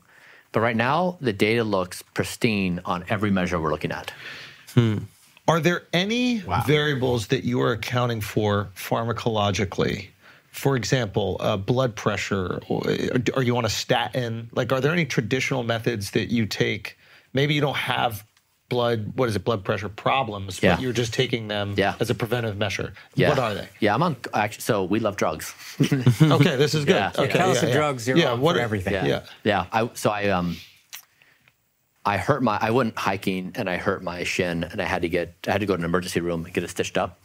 So I went in there, and the doctor came down. He's like, all right, son, we'll get you stitched up. Before I do so, are you on any meds? I was like, oh, my God. Oh, no. So I was like, all right, what the hell? I'll try. I'll give it a go. I said, well, yeah, I'm on metformin. And he said, the drug they give to diabetics? Yes. I'm on rapamycin, the drug they give to people who are doing organ transplantation? Yes. I'm on dasatinib, the leukemia drug? Yes. And he's like, good Lord, son, what's going on? Yeah. But it was just, it was such a sobering moment for me to realize like how far we had gone in and how disconnected we were from standard of care. So for blood, I'm on metformin. I do 1,500 milligrams a day. I do a carbose, 400 milligrams a day. What's a carbose? It's like a blood sugar modulator. Same as metformin. I do metformin. Yeah, we do metformin for polyps prevention. But a lot of people don't take metformin because they're worried about reduction of exercise gains. That kind of gained some popularity. If it did, all my exercise and fitness markers are the top decile of performance, so fine if there's a cost for paying that. Then I do rapamycin. Maybe you've heard, we do a pretty aggressive protocol on that. And like, for example, the rapamycin, it's a drug discovered just recently, and it's really promising in terms of how it extends. The metformin and rapamycin combo was the 10th most powerful longevity study, extending lifespan by 20%. Yeah, there's what is it? Attia, is that how you pronounce his name? I think he's a big... Peter Attia. Yeah, Peter Attia has been talking a lot about rapamycin. Yeah, Okay, yeah. So rap is a big one. So on that one, it's a drug that... so we've been measuring the half-life. So once you take it, you have a Cmax where like it peaks in the blood and then it slowly decays through its half-life. So we take the dose and we measure my blood 2 hours after, 24, 48, 72, and 96, and we watch through the decay curve. So we do it all these drugs. We try to measure it as extensively as possible to figure out what a dose to take and why. And so I'm currently on a dose where I do 13 milligrams of rapamycin 1 week on week 0, 9 week 1, 13 week 2, etc. So I rotate between 13 and 9 milligrams per week. Not asking you to be a snitch on your doctor dealer, but how are you getting all these prescription drugs without having the medical necessities for these prescription drugs? So they can be RX by any doctor. It's just a question, will the doctor do it? And he's willing to take that risk. Yeah, exactly. Because the doctor they may not be familiar with it. They may feel like it's going to endanger their license. So it's not a commonplace thing, and you have to dig into the literature to see it's actually... One prescription drug everybody should try to take for longevity, quality of life, anything you think. Or 2. Yeah. It feels like you need to take a few to offset the side effects, right? It's so hard. I guess I've learned enough about this to say it depends. Your age, your circumstances, your health profile, it's nuanced. Okay. Fair. So there's not just one catch-all for everybody. It's really the power laws. As much as they're not sexy, sleep, diet, exercise, that's not what people want to hear. Yeah. And stopping bad stuff. Like sometimes stopping the bad stuff. People want to do good things because it's an easy thing to do. Like if you buy a bottle of pills, you pop it. When you have to stop eating a pint of ice cream every night, that's tough. That's hard. Yeah. So Moshe, How do you feel about Ozempic that's helping people stop the cravings for the bad stuff? So this is the question. If you had access to an algorithm that could, Ozempic is an algorithm. It turns off your hunger. And so this is the question. When we humans hear this question, we're like, fuck no. When it helps us do something we want, we're like, fuck yeah. And it happens so fast, we don't even think about it. So Ozempic is a good example of you assemble a few molecules, you swallow it, magic happens. And we're going to have, because AI is now the primary drug designer, we're going to have fantastic drugs. Yeah. Really. You did say there was something that was even more effective than Ozempic that's natural, though, which is EVOO, right? Yeah. Can you explain that a little bit? Yeah, I was doing that a little bit tongue-in-cheek. Extra virgin olive oil. Yeah, we call it snake oil. Yes. But you're pushing this stuff. You said that was the one thing that you would recommend to anybody. Yeah. So we went through my daily calories. I have 2,250 calories every day. Yeah. And we had a rule where we said every calorie has to fight for its life. If it doesn't do something in the body, it's out. There's nothing that's cool or trendy, or it can't be on taste. It has to give the body the ideal outcome. And so, extra virgin olive oil is 15% of my daily calories. It has a bigger spot out of any caloric intake I have of any food. Wow. And so we had a problem because but it has to be of a very specific type. It has to be 6 criteria. Most extra virgin olive oil in the world does not hit it. It's lower quality or has other oils. And so we had this big problem of trying to solve high quality oil. And so we started sourcing it for ourselves.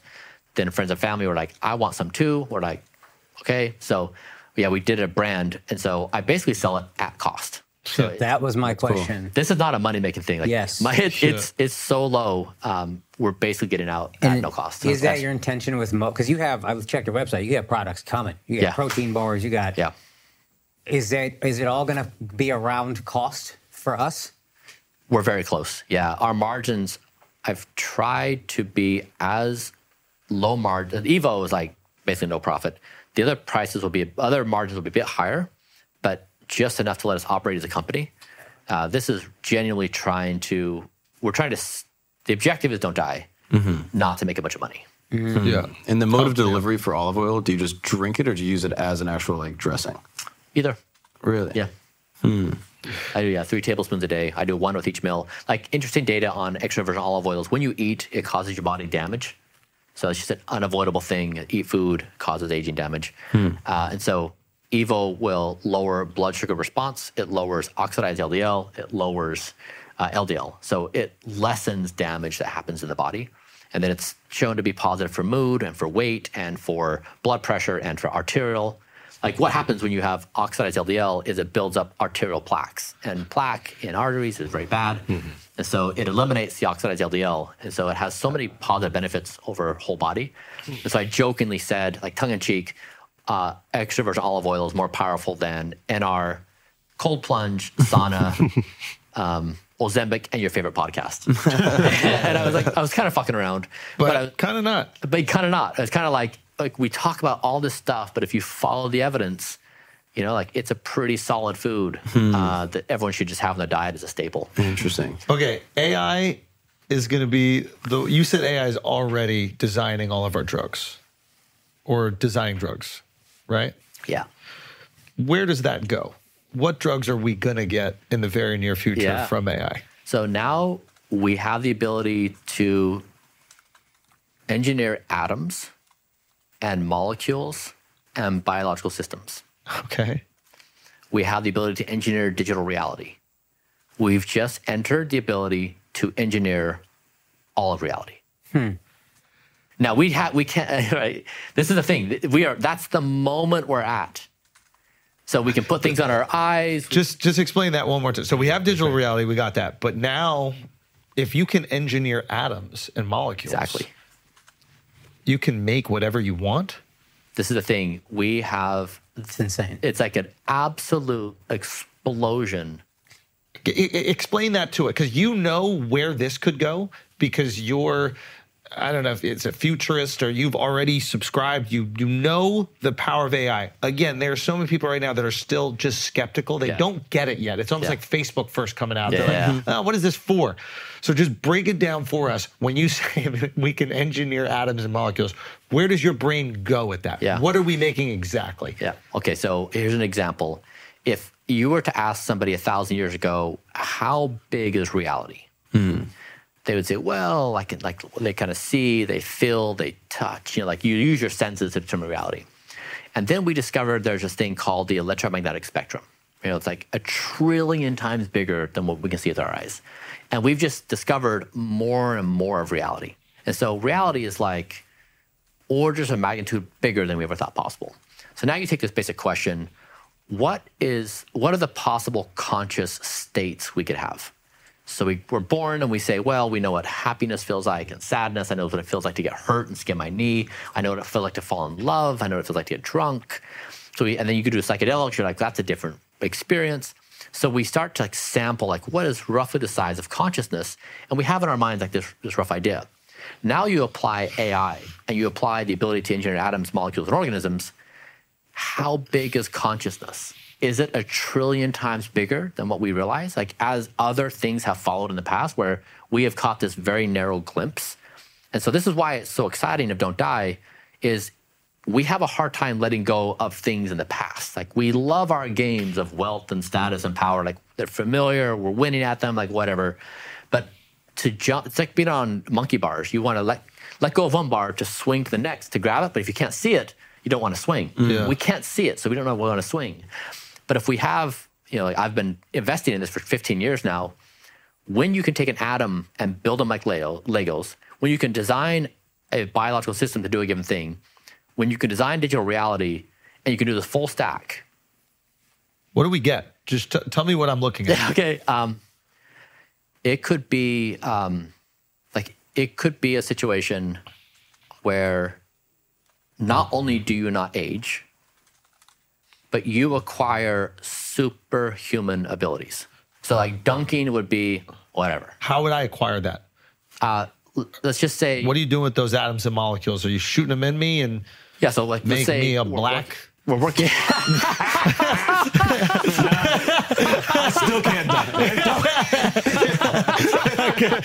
Okay, go. You need different. No, for real. What? So it's like, okay, so let's just say the what you have to deal with is your joint strength, your muscles. We have to just deal with your physiology, right? So let's just say we've got a few gene therapies that we would utilize, right?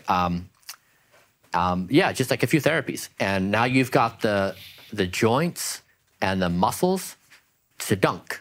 And not just dunk on a 10-foot rim, but 20-foot rim if I want. Whatever. Like there's you're augmenting my body based on these molecular structures that you're building outside of me. to give me whatever superpower that I want. Fuck, there's a zero there. Sports, done. So here's an example. If you can pull this up. Have you seen the follistatin dog? Okay.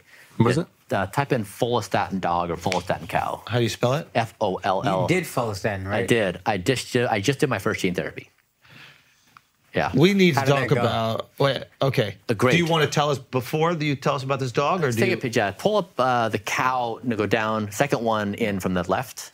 So that cow has similar effects to the gene therapy I just did. That's real? Yeah. And you can do a follistatin dog. You'll see one too. I mean, that doesn't look particularly healthy, right? It looks like the most healthy cow I've ever seen in my life. Yeah. And that cow's not working out, right? It's not like it's on just some like walking around. Oh, that's muscle? So yeah, exactly. It's muscle. Yeah, go type in follistatin dog. Oh, no way. This thing's about to look sick. So, yeah. I just did this gene therapy. What in the fuck? Yeah. Oh, my God. That's just a hood pitbull. Yeah. Okay, so this therapy ranks She look like Nelly. number 7 as all-time best performing lifespan study. It's over 30% in mice. And so I got the injection in September. I got 2 injections in my abdomen. This is in adipose tissue. And it inhibits myostatin, but I didn't do it to do that, even though it has effects on muscle growth. I did it because it has potential effects in slowing speed of aging, reducing epigenetic age, potential, like all whole body benefits. So I'm doing my first set of measurements next month, whole body, increase the telomeres, a whole bunch of stuff. But we studied gene therapy for 3 years, and we didn't do it because we couldn't find any safe gene therapies. Because once you do a gene therapy, it starts doing its thing in your body. If you don't like it, you can't stop it. And that's when that happens, that's cancer. And so this therapy is a plasmid-mediated gene therapy. So you have a kill switch. So if you don't like it, you take tetracycline, it kills it, it's done. And so it's safe. It's safer. This is the issue with the peptides, right? Is if you're increasing cell growth and those cells are in some way negative or they're cancerous, you're kind of fucking yourself over. Always a give and take. So follistatin, there is a kill switch. With this therapy, so it's delivered via a plasmid, and the protein just sets up shop in the nucleus. And so it has increased muscle. So the delivery system is the kill switch, not the actual protein that you're delivering to the body. Yeah, exactly. The kill switch will kill the protein expressing itself inside the nucleus, and the plasma just gets it there. Got it. But the cool thing is, like, you can do sleep, diet, exercise. You can get a few extra years in life. Great, cool. But what you're talking about is like, tell me why to be pumped about this. Yeah, it's coming. And so now we're getting these vectors. Yes. Like, can I get a gene genetics? Can I get a gene therapy for sleep? Yes. Like the whole thing opens up. I mean, theoretically, even if your diet sounds boring or you could just rearrange this super healthy food to taste like a chocolate brownie or whatever the fuck. This is the thing. Like, this is it, guys. Like, this is why we don't want to die. Oh, wait a minute. You're saying, holy shit.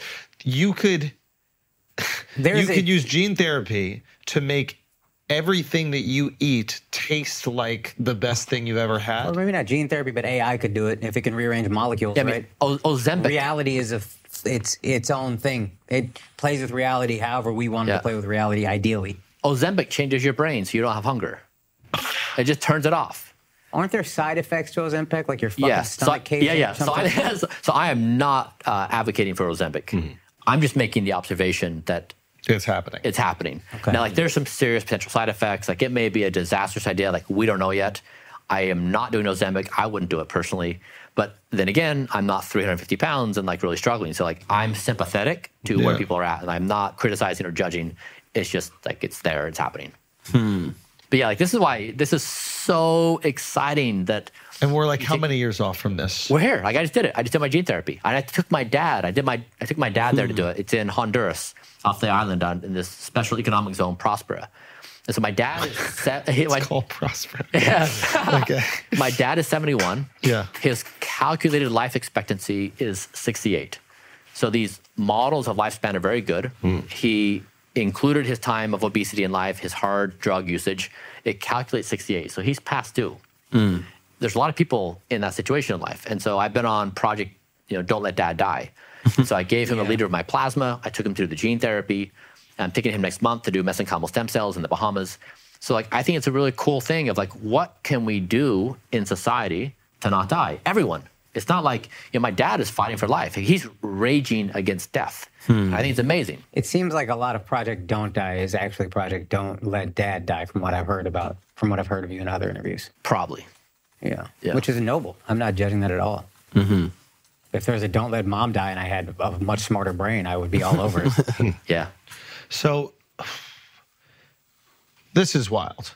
The stem cells, what is he doing them for? Yeah, so they in the Bahamas, there's a company called Cellco Labs. They do young Swedish bone marrow. This is why people think I'm just so like crazy, right? The Swedish part was the weirdest part. Just catching myself here. Why Swedish? Why Swedish? We What need is the- specifics. You just said bone marrow. We'd be totally fine. You got real specific. I say it because it's a company in Sweden. They're very good. They're good at science. Like they are structured. They're methodical. They do things at clinical grade. So we looked at doing stem cells for a long time, but you don't want to mess with stem cells. Yeah. So they met our criteria for safety, and so I did an infusion of 100 million of those in November. Where'd you get them infused? The Bahamas. No, in your body. Oh, Where- just the vein. Oh, I thought stem cells go to like a certain part, a problem can't. area. You Okay. can. So in March, so I guess in a month from now, I'm doing the world's first whole body joint rejuvenation with mesenchymal stem cells. I just completed MRIs of every joint in my body, and I'm going to get mesenchymal stem cells injected in every single joint so that I can play pickleball. You know, We need to get you on paddle, bro. okay. You gotta get on Okay. Padel. All right. You gotta get on Padel. Yeah? Yeah. Okay. Yeah. All right. Now that you have the joints, you should absolutely stop playing All right, pickle. man. You play Padel with the If boys. you beat his ass, I'll tap he's going to dance. do all the protocols. Oh yeah, that's true. That's the tipping point. Rip your shirt off afterward, and he's in. That's the tipping point. Okay, so you're gonna get every single joint done. And can you tell me why we have to be concerned about some stem cells? Yeah, because they can lead to uncontrolled growth. Why? You just getting them from shady places. Yeah, Or? you just like you want to have quality controls around where they're from, how they're manufactured. Got it. You just don't want to have a friend with a hookup with stem cells. Stop. Yeah, don't play games with the stem cells. Yeah, Got it. Yeah, any of these advanced therapies, like you really don't want to play games. And then we hear a lot about stem cells. What is it that they actually do in the body? They're representing a more youthful state. They do the job of a more youthful state. So they rejuvenize the joints, or they replace? They rejuvenate.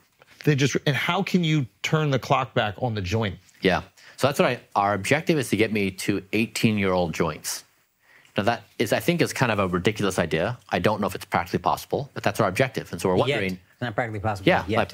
why not? Like, why can't we state that goal, and can we try to give a go at this thing? But you need to rebuild everything, because you lose bone over time. Your body just deteriorates over time. Yeah. You're trying to reverse that, and so we're trying to figure out to see what we can do. Are you worried about microplastics? We are mindful of them, yes. Yeah, so I built this blueprint food stack where we built a bunch of products. We're trying to be the most nutritious food protocol in history. So food in our society is very dirty. And I've become painfully aware of how dirty it is. Is it worse? What do you mean by dirty? And if you look at the testing profile of what's in it, You mean it's just filled with horrible ingredients? Right? yeah, it's just Is like, American food the most poisonous in the world? I don't know. The testing we've done, I've become acutely aware of this because we test our own foods. No one tests first. Yeah. And then when you do test, you're eating shit that you assume, you pull up, it's like, someone's got me, right? No. Exactly. That has been terrifying, But that's shit my that's concern. slipping through. That's my concern with or maybe it's why your system needs to be open and why it needs to be constantly verified, because we could fall into the same trap that we're in with food. Yeah. All this health food is actually horrible for us, right? Mm-hmm. So how do we make sure that the algorithm doesn't get manipulated for the benefit of some agree. people? Yeah. Anyway, but go back to what you were saying. So even good foods you'll test and be like, or good foods, quote unquote, but whole foods that are, grown from a garden or something like that. Are you noticing oh wow, even these have bad traces in them? For example, we're building a product called Super Veggie.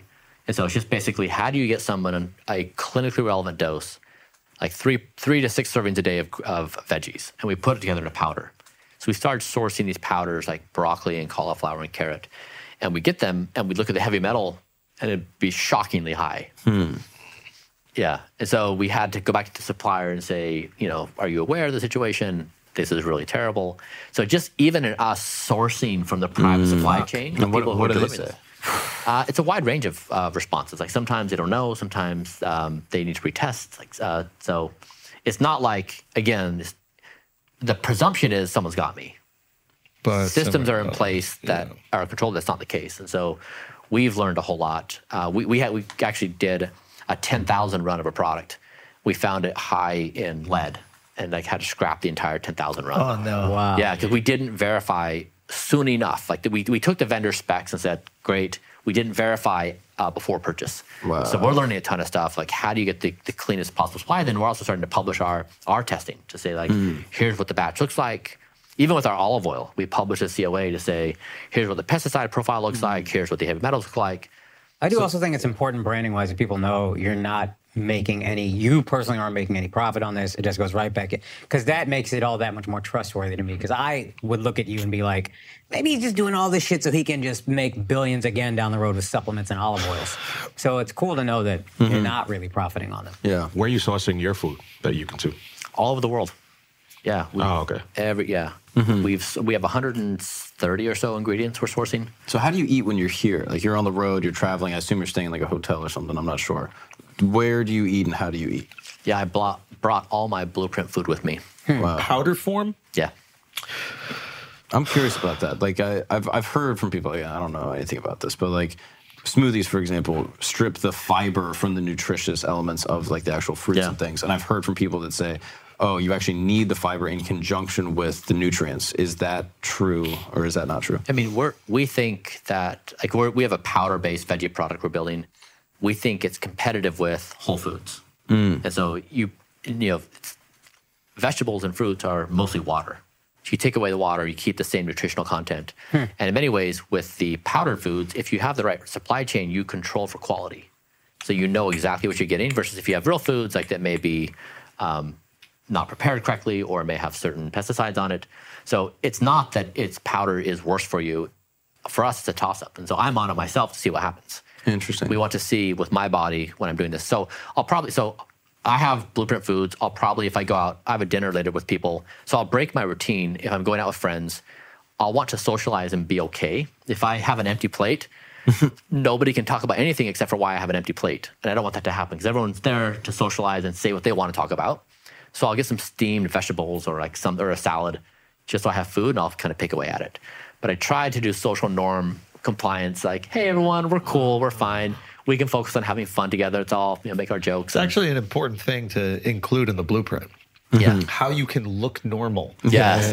While trying to not die. That is the most important thing. Because as we were talking about earlier, like socialization is crucial. Yeah. And if you put yourself in a position where you're trying to not die, but you've completely excommunicated yourself from all your friends, like that's going to hurt you as well.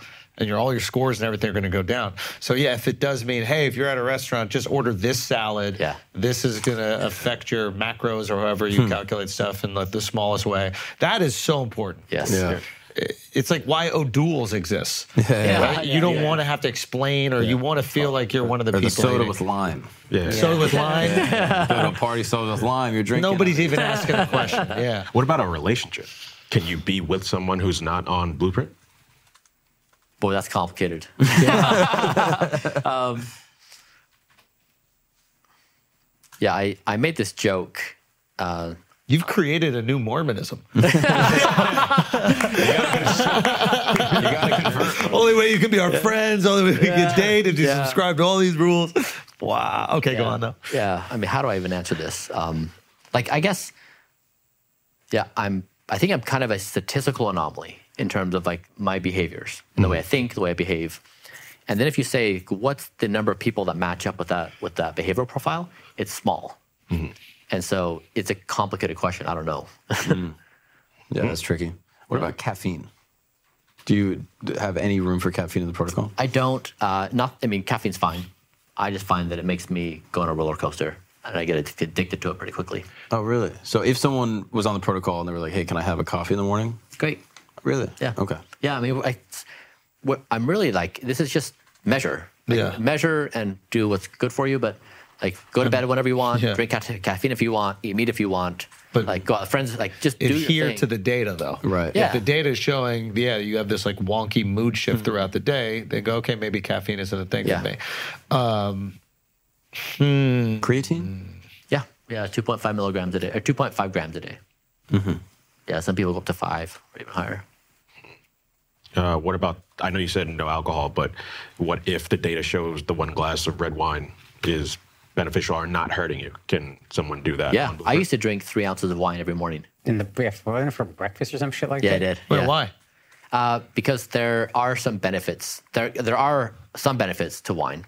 Oh, okay. Yep, but it was 73 calories, and I couldn't afford the caloric intake. Other calories provided a higher value, so I stopped drinking the wine. What about those pills? Didn't you have like an alcohol pill? What happened with those? So we are thinking about making them part of the Blueprint stack. But yeah, Can you explain to them what it is? Yeah, so basically we put 2 glasses of wine into a pill. It doesn't have the wine. Yeah. It just induces the effect of the wine. Yeah. That's lit. What is it, like the methanol or something? Like, what is that in alcohol that gives you the sensation? Is that what's in the pills? It's just the health benefits of... okay. Yeah, Oh, it's not getting you drunk? No. Oh, what the fuck are you taking the pill for, So much less fun. He's like, ruined your day. Dude, I thought you figured it out. I was like, oh, dude. Yeah, but like that's the thing. That's something else you could look forward to. So dunking, and then all kinds of, mental experiences. Like, can you simulate being drunk? Can you simulate like all the things you enjoy? Stop myself from being hungover. Like these are drink all as much as I things. want, not be hungover. Yeah. How would we do that? Just induce that state. I have friends working on that. Yeah. There's a lot of people that are working on the no hangover pill, which is a little scary because that just increases. Yeah, exactly. Yeah. I mean, if I'm like Bud Light or if I'm like some alcohol company, I'm putting all the research and development into no hangovers. Yeah, exactly. Because you sell way more of the hangover-inducing product, right? Yeah. Why are they not doing that? I know, I agree. Maybe they just haven't known the technology to do it. I mean, that's a zero moment. You need a biologist. That's the end of society. Right? Yeah. There is a way, AI-wise, to give us all the benefits of the blueprint without having to change lifestyle. Yes. Is that something you're pursuing, or is another company pursuing that? Like, maybe I don't have to sleep 8 hours, but there's a helmet that can give me the same effects in an hour. Yeah, that's Ozempic, right? Yeah. Yes. I agree. And do you know of companies that are working on this and how I can invest in them? Everyone knows nobody wants to do the hard work. Yeah. Everybody wants to take a pill. So yeah, there's a lot of money going into that. Okay, before we get out of here, we could ask you questions about this forever. Before we get out of here, any last thoughts you'd like to leave us with? I love how this was more about AI than your daily routine. Yeah. That was really surprising.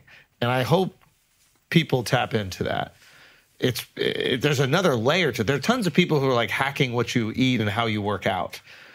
But using AI to do it and as being an expression of that synergy with AI is something really novel. Potentially our only path to survival. Yeah, it's kind of cool. Okay, so what do you want to leave us with? Yeah, first I would say thank you. Yeah, dude. Yeah, thank you. You guys were really cool. I didn't know what to expect today, and like most of the interviews I've done over the past year since things blew up is very predictable, right? It's like what time you get up, how many pills you take a day, like tell me about your erections. Yeah. And that's why there's the appetite to talk about this larger picture just really isn't there. They just don't know, dude. I think you need to tell them more about, like, people only are aware of what you give them, right? Their expectation is what you serve them. And in a lot of your marketing, I don't see as much of the AI component like you explained it now. I have a totally different idea of who you are after seeing this. I've heard it talked about in other podcasts, but the other stuff is just so much easier to get stuck to. Yeah. But I've tried. We're going to talk more. So I need to figure out how to repackage it. We're going to talk more afterwards. Yeah. So cool. I would love your take on that. I've tried very hard. But I would just say, I appreciate you guys because if we could really internalize the possibility of how extraordinary existence could be, and we could fully occupy that, we may be willing to drop everything everything. That's terrifying. as you say Everything it. to have this. Yeah. I mean, everything we're attached to, our identities, our status, our power, like everything we care about, we may be willing to say we're in. And it's the biggest jump of faith that the species has ever been asked to take. Yeah. And it's the most terrifying thing we could ever imagine doing. That's just not us. We like to step into known things for the most part. Like there are at times in life where we feel adventurous. We go to college and there's like a new thing that's emerging, or we get married or have a baby. But still, it's within a relatively, like we can model other people's experiences and say, it's going to be roughly like this thing. Right. Whereas this, there's no one that can tell us what it's going to be like. Right. Well, And so it's One guy. You're doing your best. so I appreciate that. The more we can talk about this as a society, it's going to take all of us. I learned this a couple years back. I was teaching my son how to swim, and I did a quick Google search of how do you teach a kid how to swim, and I don't know if there's any science behind this. I just read this article that you can think about it 3 ways. One, you could get in the pool yourself and say, "Jump to me." The second is you can push them into the pool. And the third is you can show them their friend swimming. And they said the best way, show them their friend. Yeah. Because we all want to be part of the tribe. Yeah. We want to be with our friends. We want to be respected. We want to be there. And if we could lock in when these existential moments of AI crisis happen, and we say, what the fuck? What now? If we can pull up and say, we have a new game to play and we're ready to play it, that to me would be the most extraordinary thing we could do. And that's what I think we in our 25th century states would say, we did it. We were prescient, we were present, and we saw it. And we stepped into it when it came up. So if we can, as a species, do it, and that's very hard. Everyone's very busy, and we're all locked in on our games. And so it's a big ask, but I really think we can do it. Well, I'm looking forward to see what's happening. Yeah. Thank you for Thank you sharing so your much, perspectives, Bryan. man. Appreciate you. Bryan Johnson, everybody. Go check him out. He's all over YouTube. Type the name in. All the videos are going to pop up. I am so glad that you came by. Thank you very much. Thanks. my Awesome. friend.